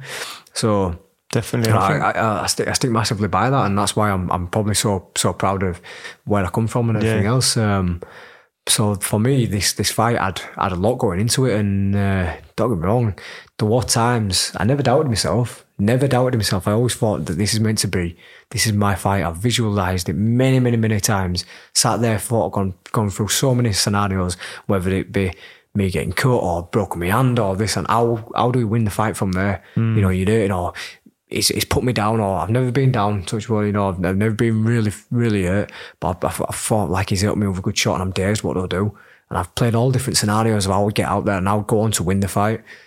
So I was massively confident of winning the fight, but there were times where I'm thinking, you know, what if? And I try not to let that negative energy go into my head, because I think, again, once you put that thought out there, it builds a momentum. Yeah, exactly. So, but as a human, there's always going to be a little one that comes up. That's natural. Yeah. It's natural. It's like I say, we are only human, but I try to block that out as any time. And the odd time it'd come in, I was sat up in bed after an hard session, thinking, I'm never going to go down to Ellen Road again. If I was to lose, all my career seems to have been built up to this fight. Even though fights beforehand, it were get a British title, get a European title. They were my dreams beforehand. This is my dream now. You know, world title fight. I can make history for. Say, I could do so much. You know, after I talked about building an empire for my family, get onto this world level, and then, you know, your real big paydays start coming in. It's achievable now. I can change my life. I can change the life of others around me. You know, there's so much riding on this fight. Lose, and I'm back down. And it's not like tennis where Wimbledon, you get another shot next year, you start off in boxing, you might not get back up there until you might get a shot in your next time, or you might not get another shot until 3-4 years time, where it might be too late. You might have lost, you know, your time's passed. You know, you reach your peak at whatever age, and you're not going to get that back again. So I was thinking there's so much rides on this fight, and I always look at like my fights as, I don't know, it's a weird kind of state I get in. Like now I'm sat here talking to you guys, I'm chilled out, I'm relaxed, I don't really have no worries. You know, I've got things what I need to do, and there is other things what are serious, what come up, but I always think it's not in the world, and I always try to look positive and, you know, look beyond it. Whereas when fight day comes and fight week comes, that's it. My mind goes into a different kind of state. Maybe like you on game day, Stevie. Well, for me, after I've weighed in and go back to the hotel, all my senses are awakened. Yeah. I'm looking at around, I'm seeing everything, you know, sight. I'm picturing, I'm looking at all different colours on the wall now, you know. I'm listening to everything. I can smell. My senses and my smell pick up and everything. I'm just like, I'm really alive. I feel alive. It's as I often say, like, I'm just drift through life until fight day comes, and it's like I've been awoken from a coma. And when fight day comes, it all comes down to this. And when I'm sat in a hotel room, I go quiet. And my missus always stays with me. I always stay in an hotel room because it takes me out of my comfort zone. When I go into the hotel room, I'm not going to go. As soon as I leave my house, I ain't going to go back to my house after the fight's done. So I have a good look around, you know, stand in the living room, look about, stand in the kitchen, look about, stand in my bedroom, look about, just getting that. Next time I come home, I've come home from battle, job will have been done, I'll have won. Yeah. So it just helps me deal with that. And when I'm in the hotel room, that's when I'm just thinking about every little stage throughout my life has always been building up to that next fight. Boxing's been a massive part of my life, and I've structured my life around it. Not only that, my dad structured his life around it, my friends and family, my missus has. You know, as a young 18-year-old lass, she wants to be going out partying, and I used to say to her, listen, can't this weekend, or we can't go out for a mile too, or can't go to that party. It's hard. But I used to say to her, listen, it'll all be worth it in the end. So obviously winning the fight takes you on to that next stage of where you want to be.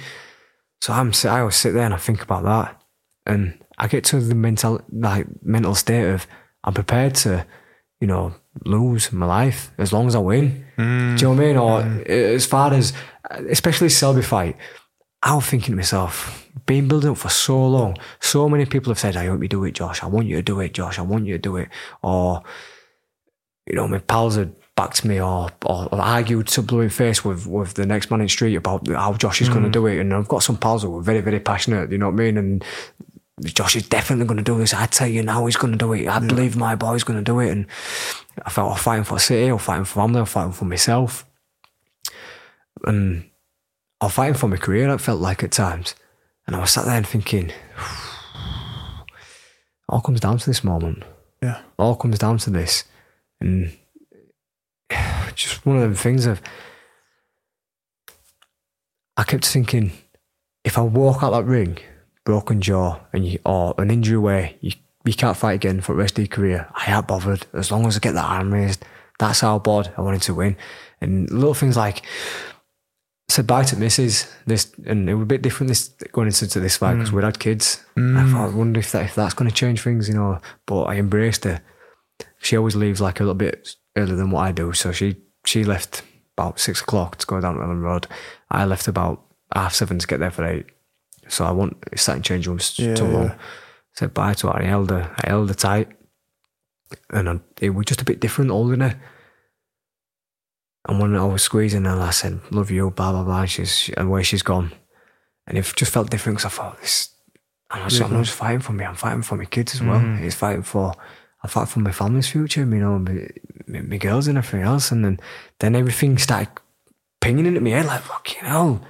What have I really taken on? I've not really sat down and thought about it as much. I'm sat there in the hotel room about an hour to going to the venue, and I'm thinking, what if I did lose? And, you know, going down Ellen Road and sitting there looking at the pitch thinking, okay, I got you in there, I lost. I was thinking that, like, as a fan, would you be able to go back if you'd lost? Do you know what I mean? I don't know. Like I really don't know. I'd be sat there or passing people in stands. Yeah. All hard lines here, Josh. Yeah. He'd eat away at me. Really would eat at me. I'm unbeaten as a professional, but I remember I'd lost a few fights in amateur, and it used to eat about me as a kid. You know, I used to be really, really down, and I think, bloody hell, don't get me wrong, it's not the end of the world because you can learn so much. But I'd made it to that, how important was to win. And I was thinking, even such things like, I wouldn't be able to walk out City Centre. I'd be ashamed because I'd been working up to that point. Or even where I live in Cardiff, you know, there's I've said this a few times, but so when you're driving up at M1, there's a Junction 46 turn off for Garforth, but there's also a Selby. Fucking hell. I'm going to have to move. Yeah, it'd be everywhere. It'd be like constant reminded of what you've done, and like, hell, I had to get myself out of that like negative mind straight away. How soon was that before the fight? That episode? Well, I was fighting at 10. I went in the hotel about 7, so about 3 hours beforehand. On your own in the hotel? Yeah, it's on my own. And so like the gravity of it all just went boom. Yeah. Just massively on my shoulders, like, bloody hell. I went into the bathroom, I splashed my face out, and then my pal came round to the hotel, and my driver would come to pick me up, so we got down on the bus. Normally I'm not quite talkative. Once I leave the hotel and it's go time, and I'm getting very pumped up. But a little bit, I passed somebody in the hotel and said, "Good luck, Josh." Cheers, mate. But I was just really, really flat. I'm sat there on the bus, I'm just looking out, I've got my earphones on, which again I don't normally do. But I took them with me that day, and I'm looking out the window, and as we're getting near and near to the stadium, my pal says to me, he says, "Excited?" I said, yeah. So I think he could grasp I was a bit nervous. And driver said to me, "Which way do you want to come off, Josh? Do you want to come off coming through West End?" Because we're coming into West End anyway. So do you want to come up off first turn and go past Bremner statue? And I said, "Yeah, we'll do that." And as we were driving down, looking out window and you could see hundreds of people walking along, people wearing Josh Roddington t-shirts, and that's where the visualization really started to kick in. I'm like, wow, I've seen this before. It's like, I've pictured this many, many times before. I've sat in bed and thought about people walking up to stadium. And my pal actually said, just as I was looking out window and looking about, he said, this is what we've always wanted. How many times you said you wanted to come down here and fight? How many times as fans have we walked down that beast tunnel and left disappointed and gutted? And think about the good times when we've won, when the buzz that it's give. You can give that to everybody. You've got the power to do so. I'm like, fucking right, he's right. It's like, I can make a massive difference tonight. All these people can leave like they've witnessed history. I can make history. As soon as I got off the bus, I felt like a god. Walked into the stadium, walked down the corridor, and I had a little look at the tunnel, I had a little peer around, and just got an idea of atmosphere and what crowd was on night.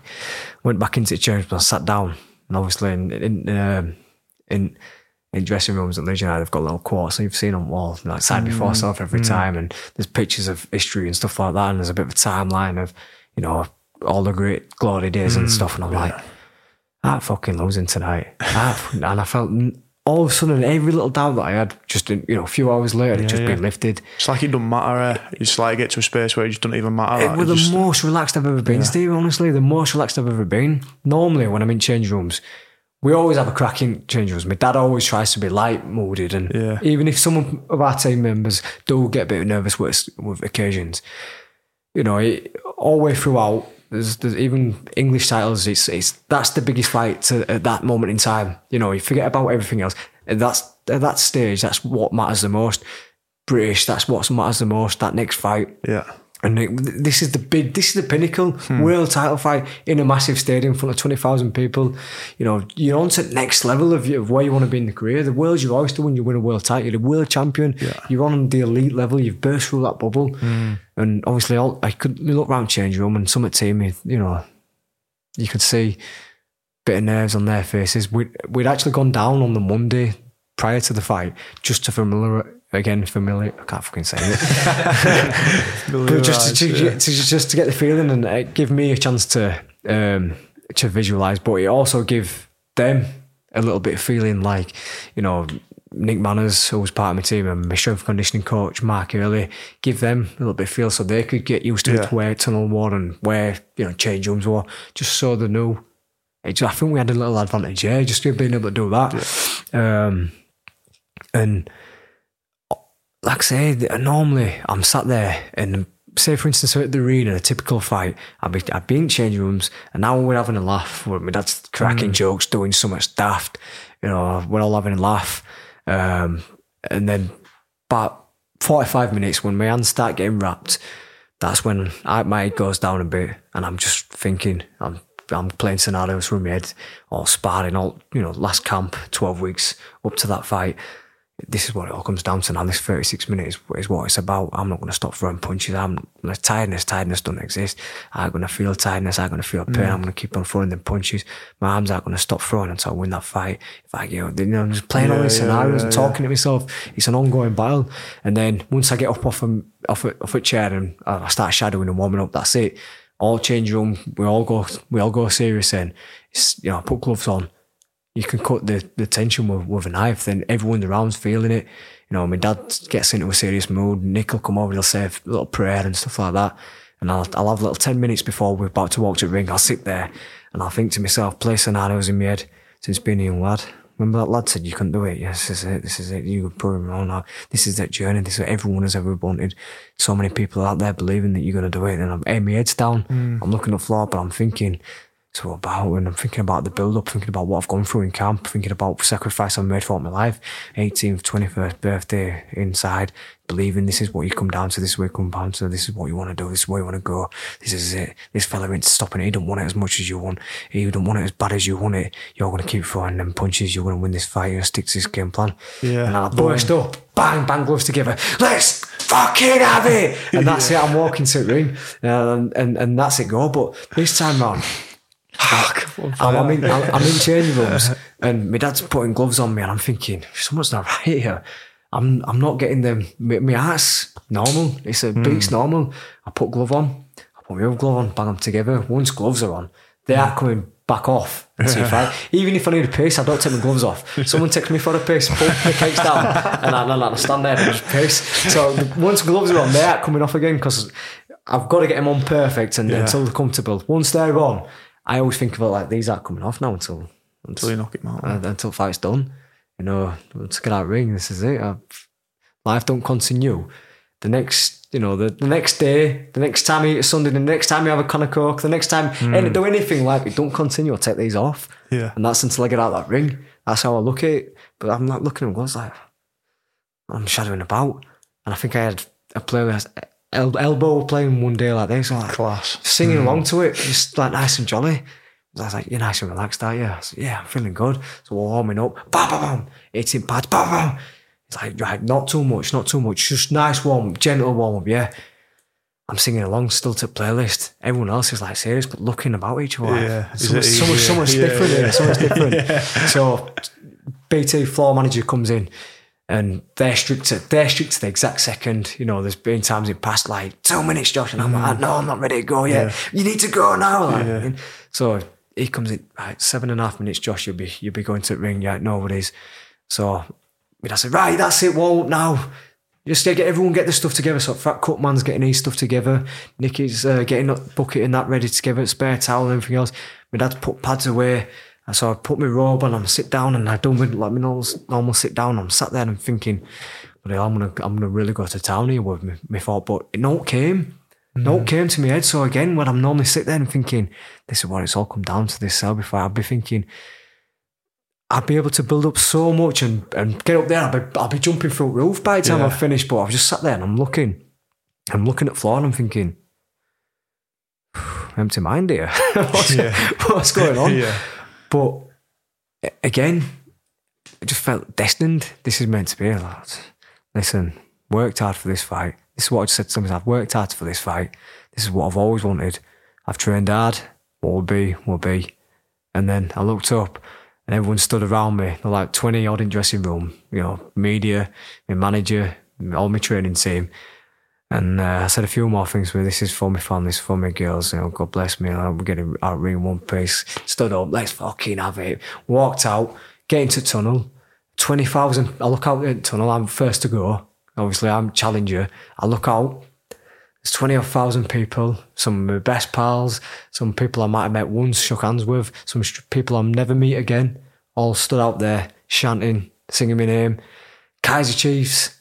I've been coming out to I Predict a Riot for some time. About to, rock into I Predict a Riot. I've got my boy hero, Lucas Radaby, behind me, screaming and shouting, come on, Josh, come on, Josh. Yeah. This is everything I've ever dreamed about. Yeah. But I feel the most relaxed I've ever been when walking to the ring. You could have put an heart rate monitor on me and it'd have been a resting heart rate. I was so relaxed. And my dad leans over to me and he whispers in me, he said, listen, lad, he said, you worked hard to get here, real hard. He said, enjoy this moment. Enjoy it. He said, as soon as he gets in the ring though, you switch on, yeah? And he gives me a pat on the back. He said, I'm proud of you. I said, no, but it's dad. So I'm looking, Kaiser Chiefs getting to I Predict a Riot. I'm thinking, right time to go. And then they get into a certain bit of song, bang gloves together, and I start walking. I'm slow on vision. I don't see note. I'm just people hanging over by me. They wanted me to just touch around. I don't see note. I'm just walking, heads down, walking. I get in ring. I switch, I come round a bit, I walk over to the corp side, I'm looking over, I see odd face on the floor, come on Josh, come on. I give him a little lead salute, I look as far as cop, I can make out little faces, I go over to the west, stand out same, east stand out same, I look down, see it misses, I smile at her, give it a little kiss and blow her a kiss and my dad jumps in, he's like, it's busy tonight, rest at team, you can see a little bit anxious, but they're trying to keep a cool face as well. Yeah. And that's it then. He does his ring walk and as soon as I hear his music, it's like I'm building him up as a monster. I'm building him up. Everyone says, oh, Lee Selby's a humongous featherweight. He's a big featherweight. Once he's got off the scales and he's rehydrated, he's big featherweight. So I'm building him up. Here's this monster. But yeah, fucking hell, this is it. So he finally gets in the ring. I'll play the game then. I'm stood in the centre. And I've read many books about, fucking dominance and stuff like that. Yeah, so I'm stood in ring. I've got all my team behind me. I'm stood there proud. Posture's fucking bang on. Normally I'll lean forward. I'm stood there, chest puffed out. I'm fucking chins like eye to the sky, and I'm looking at him, staring at him. He gets in. He has one glance at me and then looks away. I thought, fucking 1-0 me. 1-0 there. He's turned his back on me. I thought, that's psychology. That's one up on me. He's turned his back first. Without a doubt. So I've got a little boost from there. Anyway, gone over, touched gloves. My dad's put his arm around me. This is it, Joe. We fucking worked hard. Go to work now. First bell. Gone back to the corner. Everyone's out ring. The crowd goes up. Seconds out. I'm stood there talking to myself.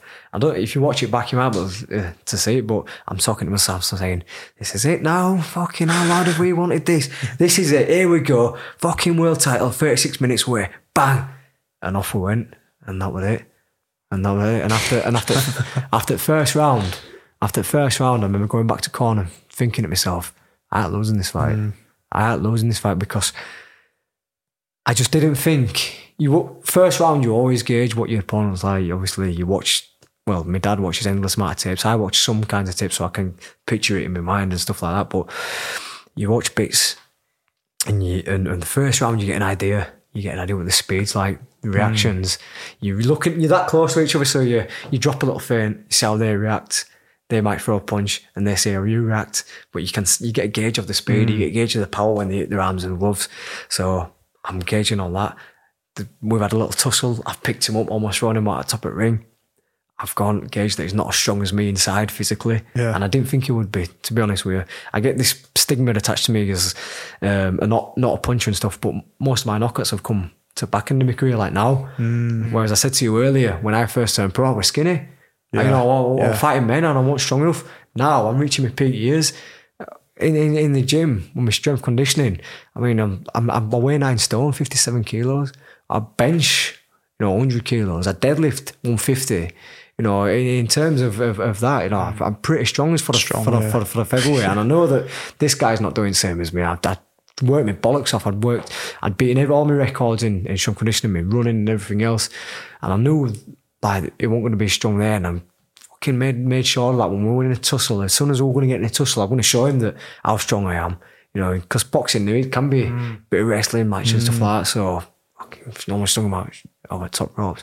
And when I went back, I thought, there's nothing we can do. I read everything that he's going to do. He's not strong enough to hurt me. He's not one of them punches where he hits me up nose. He's got my respect. I just don't think he had good reactions, and I thought, I've got to be wary of them. But if we stick to game plan, the fight's done. And will that within the first or second round? In the first round, I thought. And then as the fight went on, I kept thinking, I'm going to knock him out. So after 5 rounds, I was hitting him with shots. He might, if he was here, he might argue the case. But a pretty good reader of how opponents react. And I had it against Ceylon, the fight previous. I hit him with a couple of shots, and eventually I did, stop him. But when you hit someone with a shot and they're buzzed, I start to go. And it's not just like a blink, it's a couple of blinks quite consecutively. Yeah, he had a cut, so that could have forced him to blink, but that'd have been one eye. Both of his eyes, every time I landed right hand, it's just body, how he'd throw himself back and stuff. I only didn't land one of these, but again, I after 7th or 8th round, I went back to corner. I said to my dad, "Is it time to step it up?" And he said, "No, just keep doing what you're doing. Just nail it." Yes, I said, "What about head on chest?"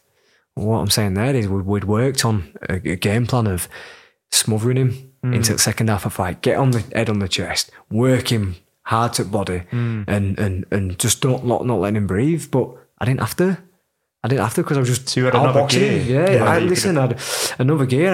I felt like I had another 2 or 3. We'd sparred with a lot of heavier guys, and I'd worked on getting inside and working, and then just keeping that close range and in and out like Manny Pacquiao kind of style, like in, bang, bang, just out enough. And if it were there, go with him, stay with him, head on him, and just keep on working, smothercate him, work inside, because he can work inside, but he's not the best at it. But my dad said, listen, you don't have to revert to that, you don't have to do it. Just keep boxing, you're making them look daft. And obviously, as the rounds went on, it's like I was giving myself a pat on the back. Even at one stage, I gave him like 3 or 4 unanswered jabs, and his head was pinging back and forth. And all throughout build-up, he'd said, "Oh, I'm going to make him look like Noddy. His head's going to be bounced back and forth." And it was me doing that to him. Do you know what I mean? Yeah. And, I mean, everyone was getting overwhelmed by back end that fight. And Frank Warren got off his chair going into 9th, and he was like, "Josh, you're 3 rounds of being a world champion." And I'd like, "Listen, you just fucking listen to me. You just listen to me. You just listen to me. You know, you've got to be switched on all the way throughout." But one interesting thing, what many people don't know, were going into 12th round, gone out. I'm thinking, I've done it. I'm world champion, but I still know that I've still got 3 minutes. 3 minutes left to me, like, it's not all until that bell rings. So I'll get off my stool, I'll go up to the crowd. Crowd's been fantastic. You know, it would have blurred up until like back end of fight, and then I think one round I could hear them singing March On Together for all Worry for full 3 minutes, and I thought, I remember it well. You know, they've been fantastic tonight. Really got behind me. I've stood up. I've waved my hands. and I'm thinking, it's fucking going to the last round. I've just outboxed him. Go to touch his gloves. Referee brings it together, so I've got to touch gloves. I've got respect it. So I thought, you know what I mean, we just had a tussle there, so I touched gloves with him. And at the same time, he's like, over in every breath, touched gloves and said, "We need to sort a rematch." I thought, what? And for 30 seconds, I went on the back foot. I'm dancing about with my hands, you know, trying to stay focused, but I can't help thinking, why has he said that? Is it psychology? Is he trying to outdo me in this last round? Is he going to look for the big shot but to take me off my game? I don't know. I'm thinking, why has he said we need a rematch? Does he know he's beaten already? Yeah. So I'm a little bit thinking me, just fucking jump on him and pile it on. He don't want to be. He knows he's beat. But then at the same time thinking, what if he's trying to exactly. walk onto something? So I'm playing all these scenarios, and it lasted for about 45 seconds at 12th round, and then eventually I just, you know, went out and just stuck to a basic just 1-2s and straight shots, and as soon as bell were done, that was it. I mean, arms raised, and he touched gloves, and he more or less said something again, like, "Oh, I couldn't see because of my cuts, blah blah blah." But wow. you know, that was that. But I remember at that point, like in the crowd, we were going mental, right? And then we were quite near a pocket of Welsh fans. Actually, they were in the corner, and they were all silent. So we were like, "Oh, he's definitely done it. Definitely done it." And then you always get that little thought, you're like, boxing, you know, there's a history of sometimes dodgy decisions and stuff like that. And then they, you know, they call you in and they say, "Oh, split decision." What's going through your head then? Like, before then, you know, is everyone coming up and thanking you, saying, "Oh, you've done it"? Yeah, everyone's jumped in. My dad, as a hell of a character, he's quite a strong mind in terms of like the big scenarios like that. He just plays it down. It's only a bit of fucking boxing, isn't it? Not to get too serious about. And I'm like, "Dad, life or death for you. This is fucking serious now." It's not only a bit of boxing, you know. If like your boys are playing in grand final, I'd be like, "Fucking hell, big game." He's like, "Why are you getting so outworked up for? It's only a fucking game of rugby." Or if he's playing, it's only a bit of silly football. And he's like, he's same again. He's like, you know, it's only a bit of silly boxing. So you've got to fucking get worked up, like like you were saying before. This is it.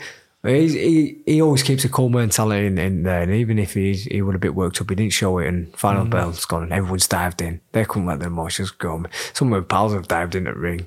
You know, everyone's going nuts at ringside. Frank Warren's fucking, you know, shaking arms about. I look over at Missy. She's like almost in tears. She's like looking up, proud of you. You know, I can see some of my best mates I went to school with. They're in tears. You know, some of the hardest lads. Fuck, that's mad. You know, they're like, fucking, my pal's done it. My pal's champion at world, #1 in world, champion at world. My team's like, "You've done it, Josh." Fucking, I was like, "I've done it, Anna. I've done it." Like, what do you mean? Have you done it? You've just fucking boxed his head off. You've made look daft for 12 rounds. I'll look to my dad. My dad goes, "Just calm down a bit." He said, "Let's just wait until what they say." I know what it is. So obviously, referee pulls him to one side. First judge gives it to him. I didn't really look too much into it. I just thought, what? It was just, that's all I could think of. What? Everyone was just bemused. And there was a massive boo went up, and a little bit thought to myself, worse than the weird, "Joe, I ain't lost this fight. I ain't lost this fight. The second one went to me, and then I thought, I've got it. As soon as the second one got to me, I've got this fight. Fucking hell. hands down. I thought if I were losing, I'd have gone for knockout. Never won. You didn't know, wouldn't you? Yeah, exactly. There was no stage in that fight where I thought I'm losing here. No stage in that fight whatsoever.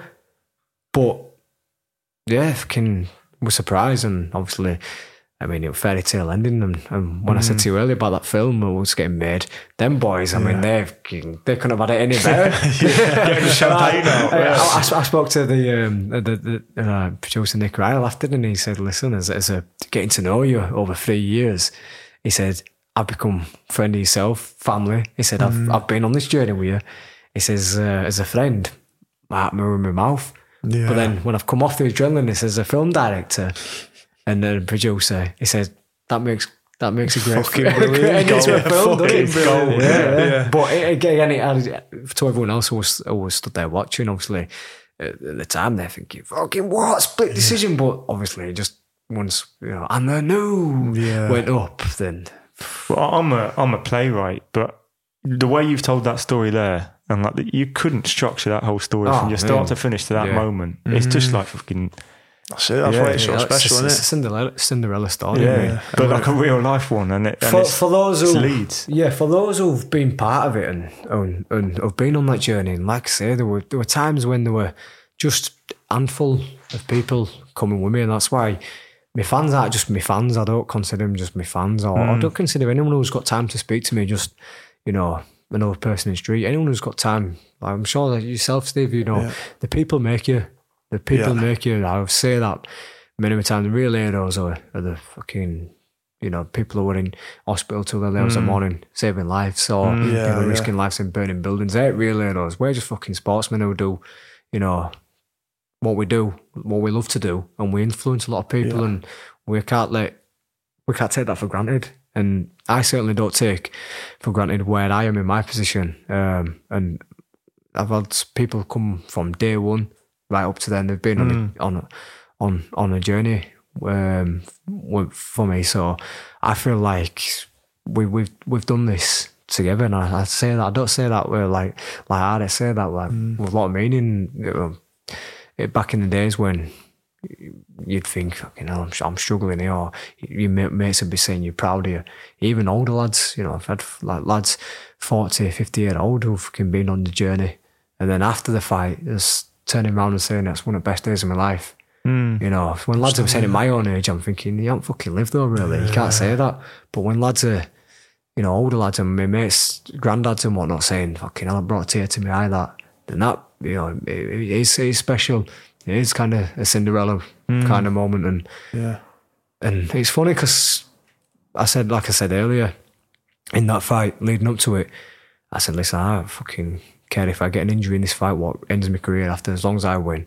As long as I win that, bring that world title home, then I'll be a happy man. I promised my girls when they were born that when I missed 3 months of their life, but it'll all be worth it. Your dad's going to be a world champion. And I'd fulfilled that promise, but as soon as I got back to change rooms, I thought, I'm not fucking finished. I said as soon as I walked in, who's next? Who's next? And it's just that in the drive, what I said earlier, what's always been there. You've got to be on that track. You've got to be. And people have said to me since the fight, what does it feel like? Does it feel good?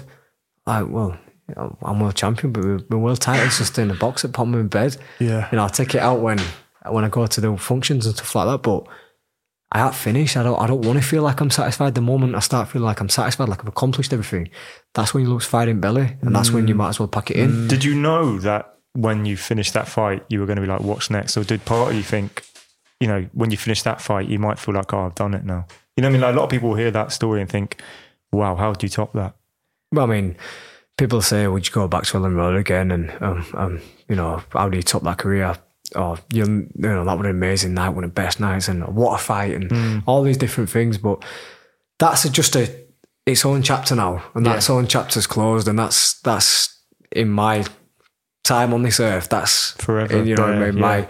That's in my little memory box there, and I don't think I wouldn't say I want to try to top it or anything like that, because I don't. That's just its own special night. Like the British title wore its own special night. The European title wore its own special night. They've all got their own little memories. British title. I remember just going down that one on Wednesday night. It was my first big fight live on Sky. like I say, winning Lord's Lonzo belt. I remember them moments and serving with European, standing in ring chanting, "We are the champions, yeah," up to all fans, and they were all singing back to me. You know, they're all little memories, and the last one especially, you know, Ellen Road, world title, everything else. That's its own little memory now, and everything what we're going to do after that is again just writing your own history. You're paving your own way and leaving your own legacy behind, and stuff what you look back on your life when you're on your deathbed and say, that's what we've done. You know, an old fella said, you know, you want to look back on your life and be proud of what you've done and say that you've had a go and say that you've had a laugh as well. And like I say, I never really looked past this last fight. But you know, since I've come through it, then you set yourself other goals. And that was like when I went British, I set myself got a European, I set myself got the world. And now, you know, I've set myself a goal of wanting to go to Vegas and have the big fights over there. Why not? Why not? I've been doubted for so long. You know, Josh Wadden won't win a British. He'd be lucky to get to British level. Done that, you know, accomplished so many things against all the odds.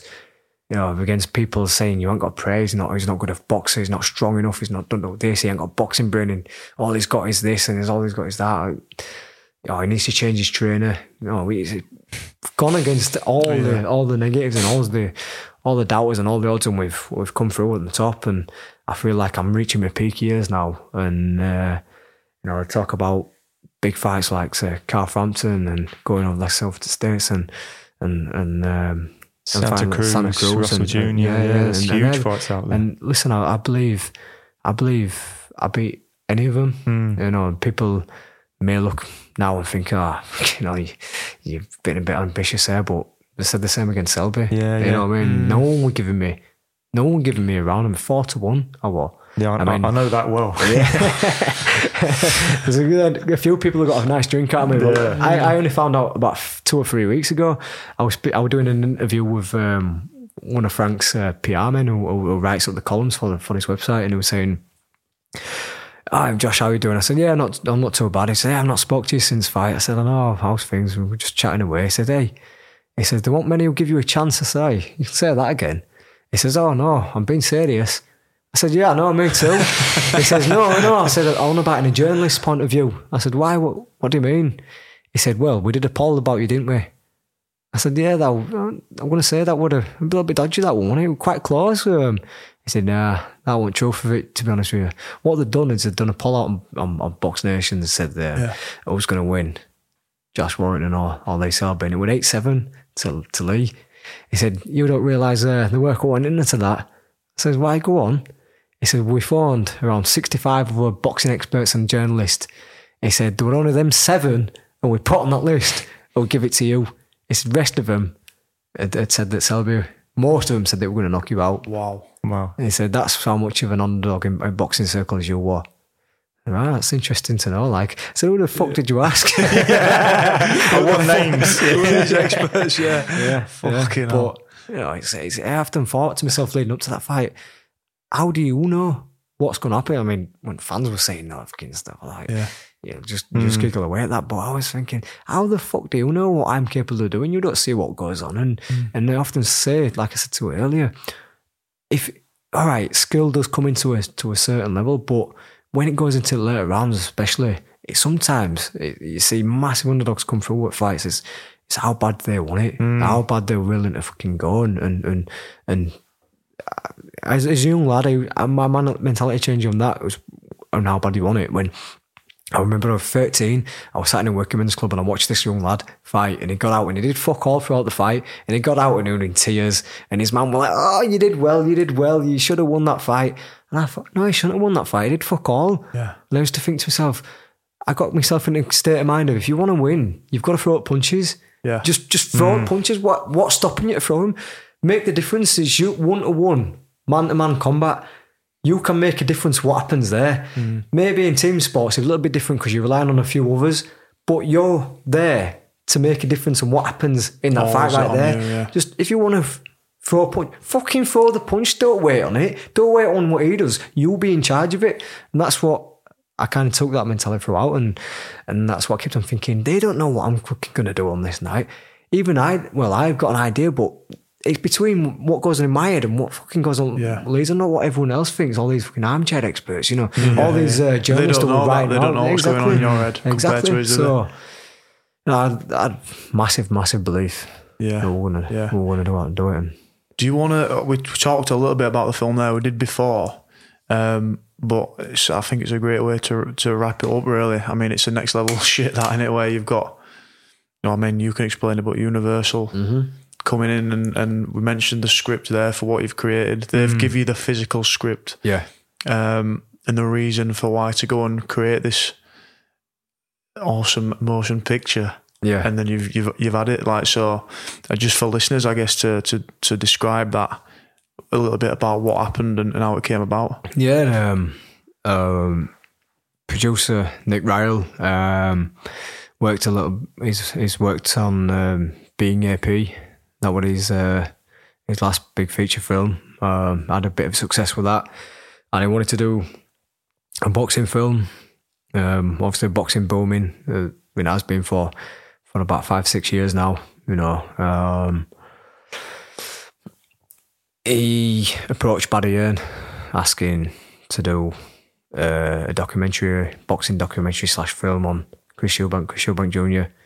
Barry Hearn advised him for a few different reasons not to do that, and he said that there's a bit of a big phenomenon happening up in Leeds, and in terms of a young lad in his journey, his fan base, and where he wants to go. He said it's happening very quickly. He said I'd go jump on that. So he approached us, like I say, about 3 years ago, and he told us what he wanted to do, just follow our journey. At the time, I was European champion. I'd beaten some fringe world level opponents, and they were really starting to build up the Lee Selby fight. And I think Nick knew that that fight was going to be in the next 2 to 3 fights. So he had a script on where the film were going to go, and he was planning on around 6 to 12 months of filming. I think I found the contract actually over there, and it was meant to be 35 days of filming, and obviously at a zero. In obviously boxing, it never always goes to plan, and like I said, over the last 2 years of leading up to this fight, it's not been the way it should have done. So they started filming, and then the Selby fight didn't happen, but they'd already committed quite a bit of time, footage, money to film, so they carried on going just to see where it'd go. And then it went back onto the script because the Selby fight was back on, and it were going to be what they were after all along. Update that. But what they got is a lot of depth in with that extra bit of footage. They've got depth of what goes on in a boxer's life, and the other stuff what people don't really see or don't really understand. The promoter side to it, how that has an effect. How people around you, like I said earlier, my dad's my trainer, my missus is my nutritionist. You know, how it affects them. You know, birthing my kids prior to a big fight, and how that affects, because you know I'm not missing them for just one game, and it's for 3 months. I miss them because I'm just switched away for fight camp, and it tells a hell of a story. You know, I think there's 5 fights in there. Hospital visits, build-ups, you know, downsides, good sides, and it finishes off with the big world title fight. So you know, it's gonna I bet they were laughing their heads off. Yeah. It's funny. It's funny actually, because I remember that scene. So Greg and Jacob were 2 of the directors, very very talented fellas, and I mean, for them, unbelievable to say that way. But obviously to get them to know him. Got to know him over the last couple of years. It's been quite good, and I mean they were you know, popping champagne in change rooms after they're like, Josh, man, you've done it, bro. Oh, well done, blah, blah. And I turned around and said, hey, you two, you fuckers. I said, did you, if shit had hit the fan today, did you have an alternative? A bottle of whiskey. Like, no, I said, did you have an alternative if the fight didn't go the way it was supposed to? They went, oh, yeah, we had an alternative how the film would have ended. I said, why, what was it? Oh, there's no point saying it now. But then they come round and they did a bit of filming, just a bit like an aftermath of like, me and my old fella just reflecting on the night and whatnot. And I said, hey, you're going to tell me about that bit of extra footage you want? I went, no, we didn't have no idea. And we said, we don't know what we'd have done. There was no other option, mate. You only thought that other option for a minute. You had to win. But we believed you. You said you were going to do it. We believed everything that you said. Obviously, we've done a lot of interviews with you and, we believed you were going to do it. And you did it, man. So you don't have to worry about it. You did it. So they were happy about that. But yeah, it's cinemas, October time. Oh, so it's going to be not long then, is it? Not long whatsoever. Looking to have a premiere back end of October and then released either back end of October or early November. Oh, let us know, man. Yeah, definitely. Most definitely. Yeah. Try a Wangle and Mentality ticket. Or free. That's class. So, yeah, that's on air now as well. So. It's proof there. If we're not seeing there, fuck it. Well, that's awesome, mate. I fucking really enjoyed that. It's inspired me fucking shit ton. That story and I guess the space after it has allowed you to proper reflect on it. Yeah. All the ingredients that went into it and how special it was, mate. Yeah, thanks for no worries. Thanks for coming in. I will say out there to listen. Obviously, I know that mentality, you work a lot of mindset. Got problems? There's just a few things here. If you've got problems, speak about them. Yeah, that's one thing I will say. There's been times for me after fights where I say when I've been so down, speak. Yeah, talk to people. Want to listen, man. People will be there for you as much as you don't think they are there. Speak up, speak to your friends, speak to your work colleagues, just speak to as many people as you can and just let them take in. You for one, you won't realise how much relief you'll get from just speaking and two, they'll help you get back to a mental state and a good state as well. If you're in a bad time, they'll get you back on lines. Secondly, if you want to make a difference to your life, it's your life, do it. Yeah. Don't say it, just do it. No stopping you really. No stopping you. If you want to make a difference, just do it. If you're not happy in the job, change your job. If you don't think you're getting enough money, then find a way to make more money. Yeah. Get another job. You've got plenty of time to sleep when you're dead. So make the difference. It's up to you. We're all dealt the same hand. Some hands are maybe a little bit more support around them, but it's up to you to make the difference. There's only you can do so. I was going to say, one of the questions I was going to ask is what advice would you give yourself at 18, like at the start of your journey? You've touched on a few things there, but is there anything, if you could go back and speak to 18-year-old Josh Warrington, is there anything you'd say to him? Don't dwell too much on missed opportunities and take them opportunities. There's many times when I've just things like invites to somewhere, silly little things, and I've either not gone for whatever reason, and for a while, maybe at the time I would, a young lad, I was a shy lad, especially when you're 18, and maybe I shouldn't go because I'm cared about what people think or whatever, and as the older you get, you become a bit wiser, don't you? And you realise you shouldn't give a fuck about what people think. Just do it for your own self. Because at the end of the day, people come and go in your life, and those that matter really stay by, and they're not bothered about what things. So, and I'm sometimes driving myself nuts in camp. I sometimes think of what I could have done, and maybe if I missed an event or missed going to see my pals or that my pals having a get together and I've missed it just because I can't be asked, then I think, fucking hell,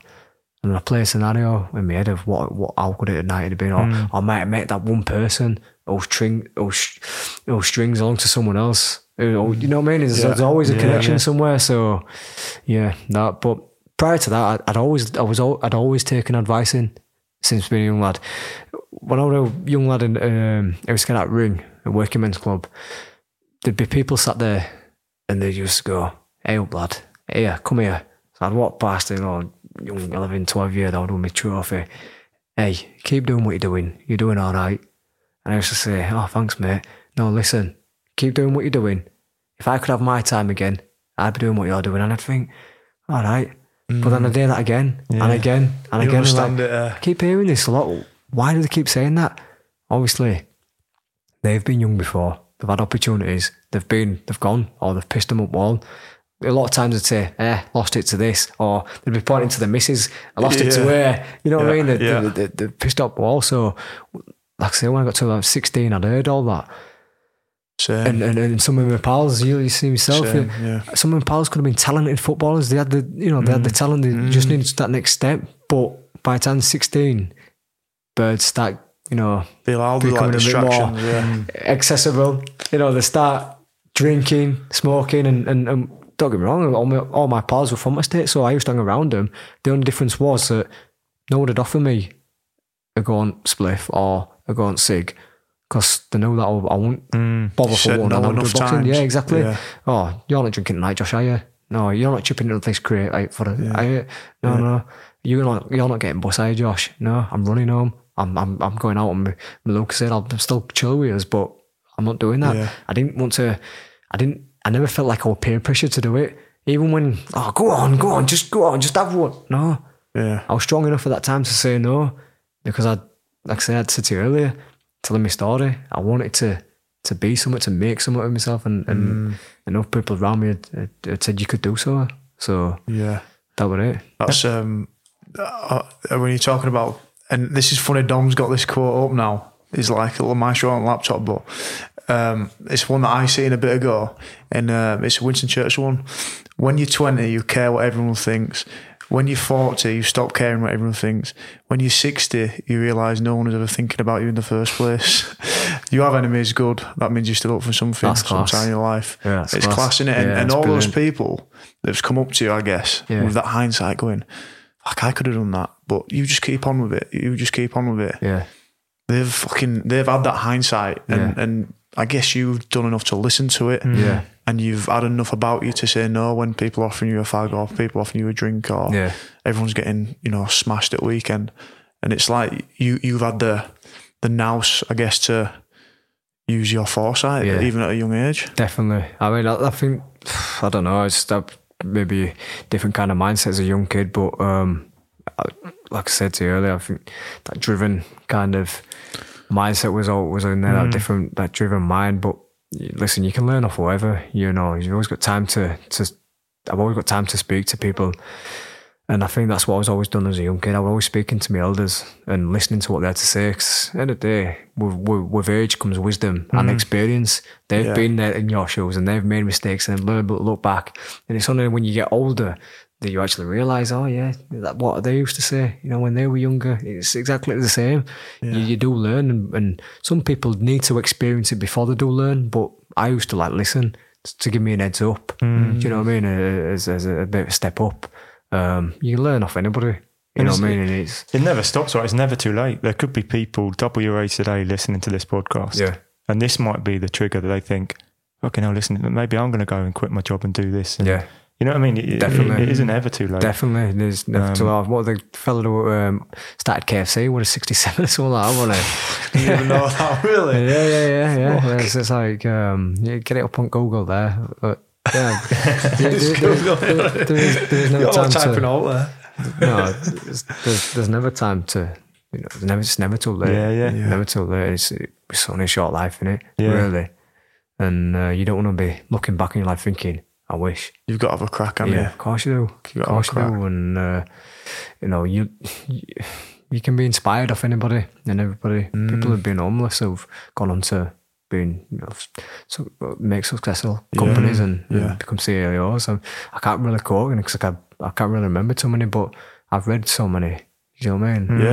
Yeah. So it's so have you consciously had with this stage where you've consciously gone to read books, you've consciously tried to take in more information, whether it's outside of boxing, whether it's autobiographies, is this something Yeah, definitely. Is this something what to turn people's head where it says Josh Warrington's looked at this for what's helped him, along the way? Is there anything that you can think of what you've read? He talks about a lot of bad psychology stuff. Yeah, I studied psychology as a kid. At A level, or was it? A level, yeah. Nice. Yeah. Not too much. I needed like half a year, and then I was like, say if that job as a dental technician wouldn't come up. I was in sixth form, and I said earlier I wanted to make something of myself. I wanted to be proud of myself. I wanted to make my dad proud and everything else. So we're going to go to university, and I started off studying sports and psychology, and I started really well, A stars on all my first assignments and stuff like that. But then I just dropped out, maybe fell out of love with it. But I had an interest in psychology a bit there, and I don't know. I've always been fascinated with documentaries and looking behind their lives, seeing what goes on with people's lives and what makes them tick. And as I've got older, I've got more into books. I've read quite a few, just to see where they've been, because like I say, no one's born a world champion. Okay, what you say when people say, "Oh, he's that guy's gifted, he's been born with it." They've still got to work, and or that Cristiano is just born with it. Well, he's not just born with it. He's not even born in a Real Madrid kit or Juventus kit. There's 1,000 people said that about it didn't make it. Yeah, exactly.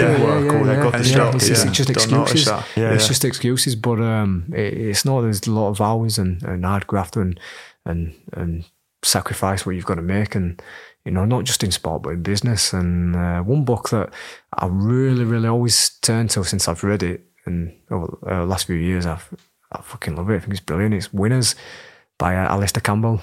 I've read a book. I've got it on my iPad.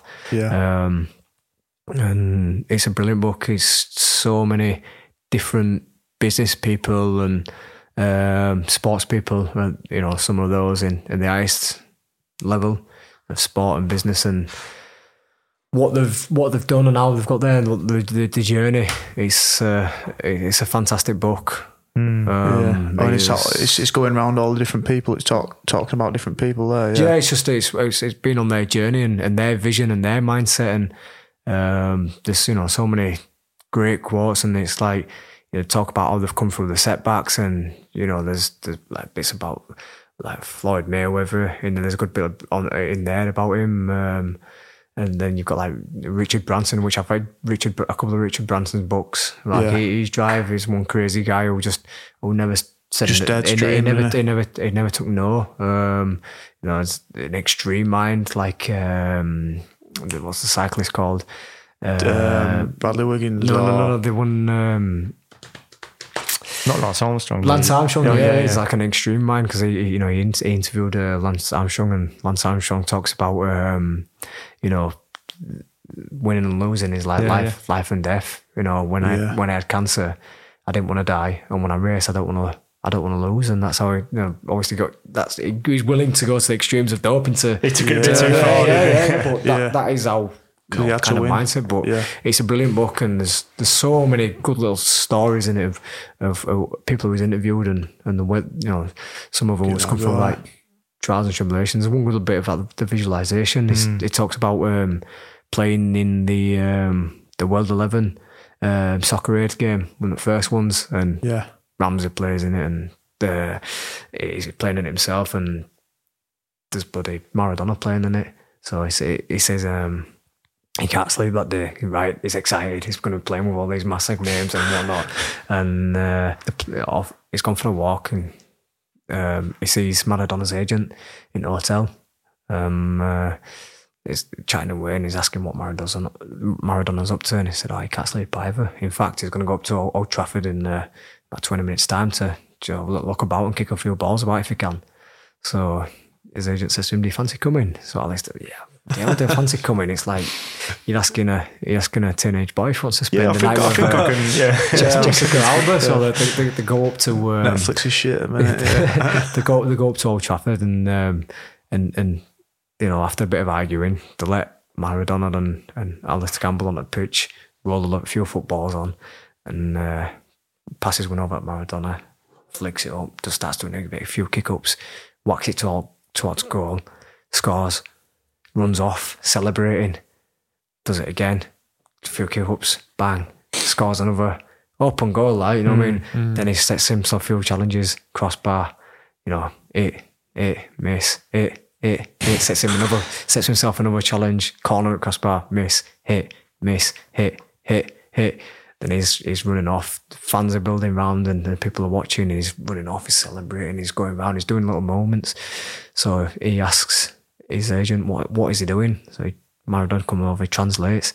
He says, "You've got to visualize. You've got to see yourself winning. You've got to see yourself scoring and stuff like that." Yeah. And I thought that was massive because you know, it's just another big name who works on the Focus. There's so many great little stories like that in it. He's big on mental health, Alistair Campbell, as well. I've seen him talk with Clark Carlisle, and he talks a lot about his own psychosis and stuff. He suffered himself. So he's had a few breakdowns. So he talks about that. But so many great little stories like that. Unlike Jordan. Michael Jordan, you know, saying when he got inducted to Hall of Fame, he talked so much about like his roommate who got player of the year ahead of him because it gave him a drive, not because he didn't like him, like just give him a drive. He wanted to get picked. Or when he played for his university basketball team, he didn't get picked for squad, and he wanted to prove to that coach, you made a bad mistake there. Do you know what I mean? It's just little stories like that, and I love to hear little things like that. Yeah. Class. So that's one stand out for me. Yeah. Just quickly before we kind of wrap up, thinking of the next chapter in the Josh Warrington story, it is looking like Carlframpton end of the year. What thoughts have you got leading up at this point to that fight? Like, have you spoken to? Have you met Carl? Met Carl because he was at the fight, wasn't he? And you've been at his fights. Yeah. There seems to be quite a lot of respect between the two. Yeah, there's a lot of respect. I've said to Carl, you know, you're next, or well, it's funny. I've been a fan of Carl. You know, I've enjoyed watching him, especially when we were at Sub Bantam. I went over to watch him in Quick Fight. I was ringside for that, and I was actually supporting Carl that night. Not that I really wanted anyone to win, but I thought, you know, if anyone wins, Carl, I liked his mentality. You know, he's a bit of a family man. He speaks well. Nice guy. You know, he's entertaining to watch, and I've, you know, watched quite a few of his fights. It's funny actually, when I've boxed in on my third fight on that one where I had a little bit of TV. I boxed on that show. Carl boxed on it. Tyson Fury boxed on it. Wow. And Tyrone Ace boxed on it. And Gary Sykes headlined it. Some bill, yeah. What a card. Yeah, what a card, yeah. So we went on to big things from there. Like, but yeah, early this year, we had a press conference, and it was about 4 weeks before my Selby fight. And it was down in London. And my old fella said, "Listen, Frank's been up phoning. Once you go down to London," I said, "Fuck that." I said, "Dad, it's fucking 4 weeks before. I'm not going down. Just go down and do it." "I'm not doing it." "No, you need to go down. You need to do it." "Oh, fuck's sake." I ended up going down anyway. They were launching the model for the pay-per-view for BT, and I'd seen Carl. He just got from his... he just won his fight with Nanita Donaire. So passing him by. And I was actually speaking to a reporter, and I stopped the interview and I just walked out. I said, "Carl, how are you doing?"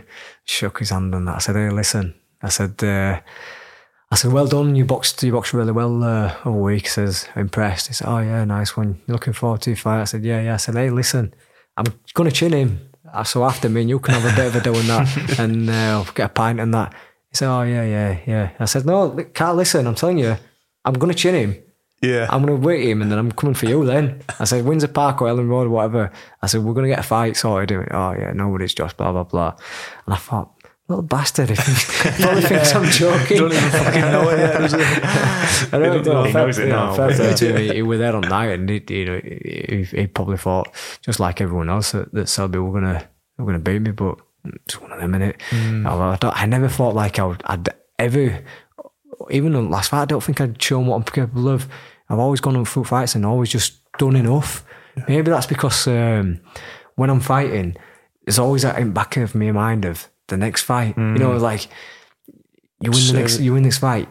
What else is there to come? Well, yeah, exactly. Yeah. So you know, it's little things like don't commit fully to a punch, just pull off it a little bit in case of what's coming back. So you're not putting as much power on it. Whereas last fight, I just fucking let everything go because I had no to lose. Do you know what I mean? It's so, and I feel like that as my career has gone from now, that's how it'll be. But prior to that, it was always like, well, you've got to win this fight because potentially Selby fight next. And then that went on for about 4 or 5 fights. And prior to that, it was like, you've got to win this next fight because you might fight for a British title next. So you're thinking, I don't want to really show everything, or I don't really want to commit to this because I might get cut, or so you just do enough to win. Whereas now it's like, this is where stage I've reached that top level. I'm world level now. This is where we can show everything. And so we're going to see the best in Josh Warrington now. I think so, mate. Yeah.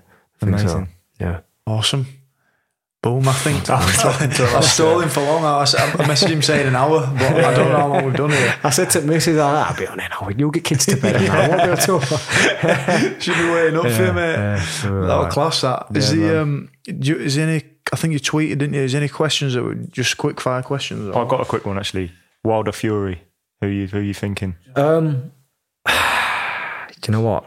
Fury from 3 years ago, I'd have said Fury, but it's been a long time out, and the 2 fights, the first one in Manchester wasn't so much to look at, and the second one, we carried that guy, didn't he, get the rounds under his belt.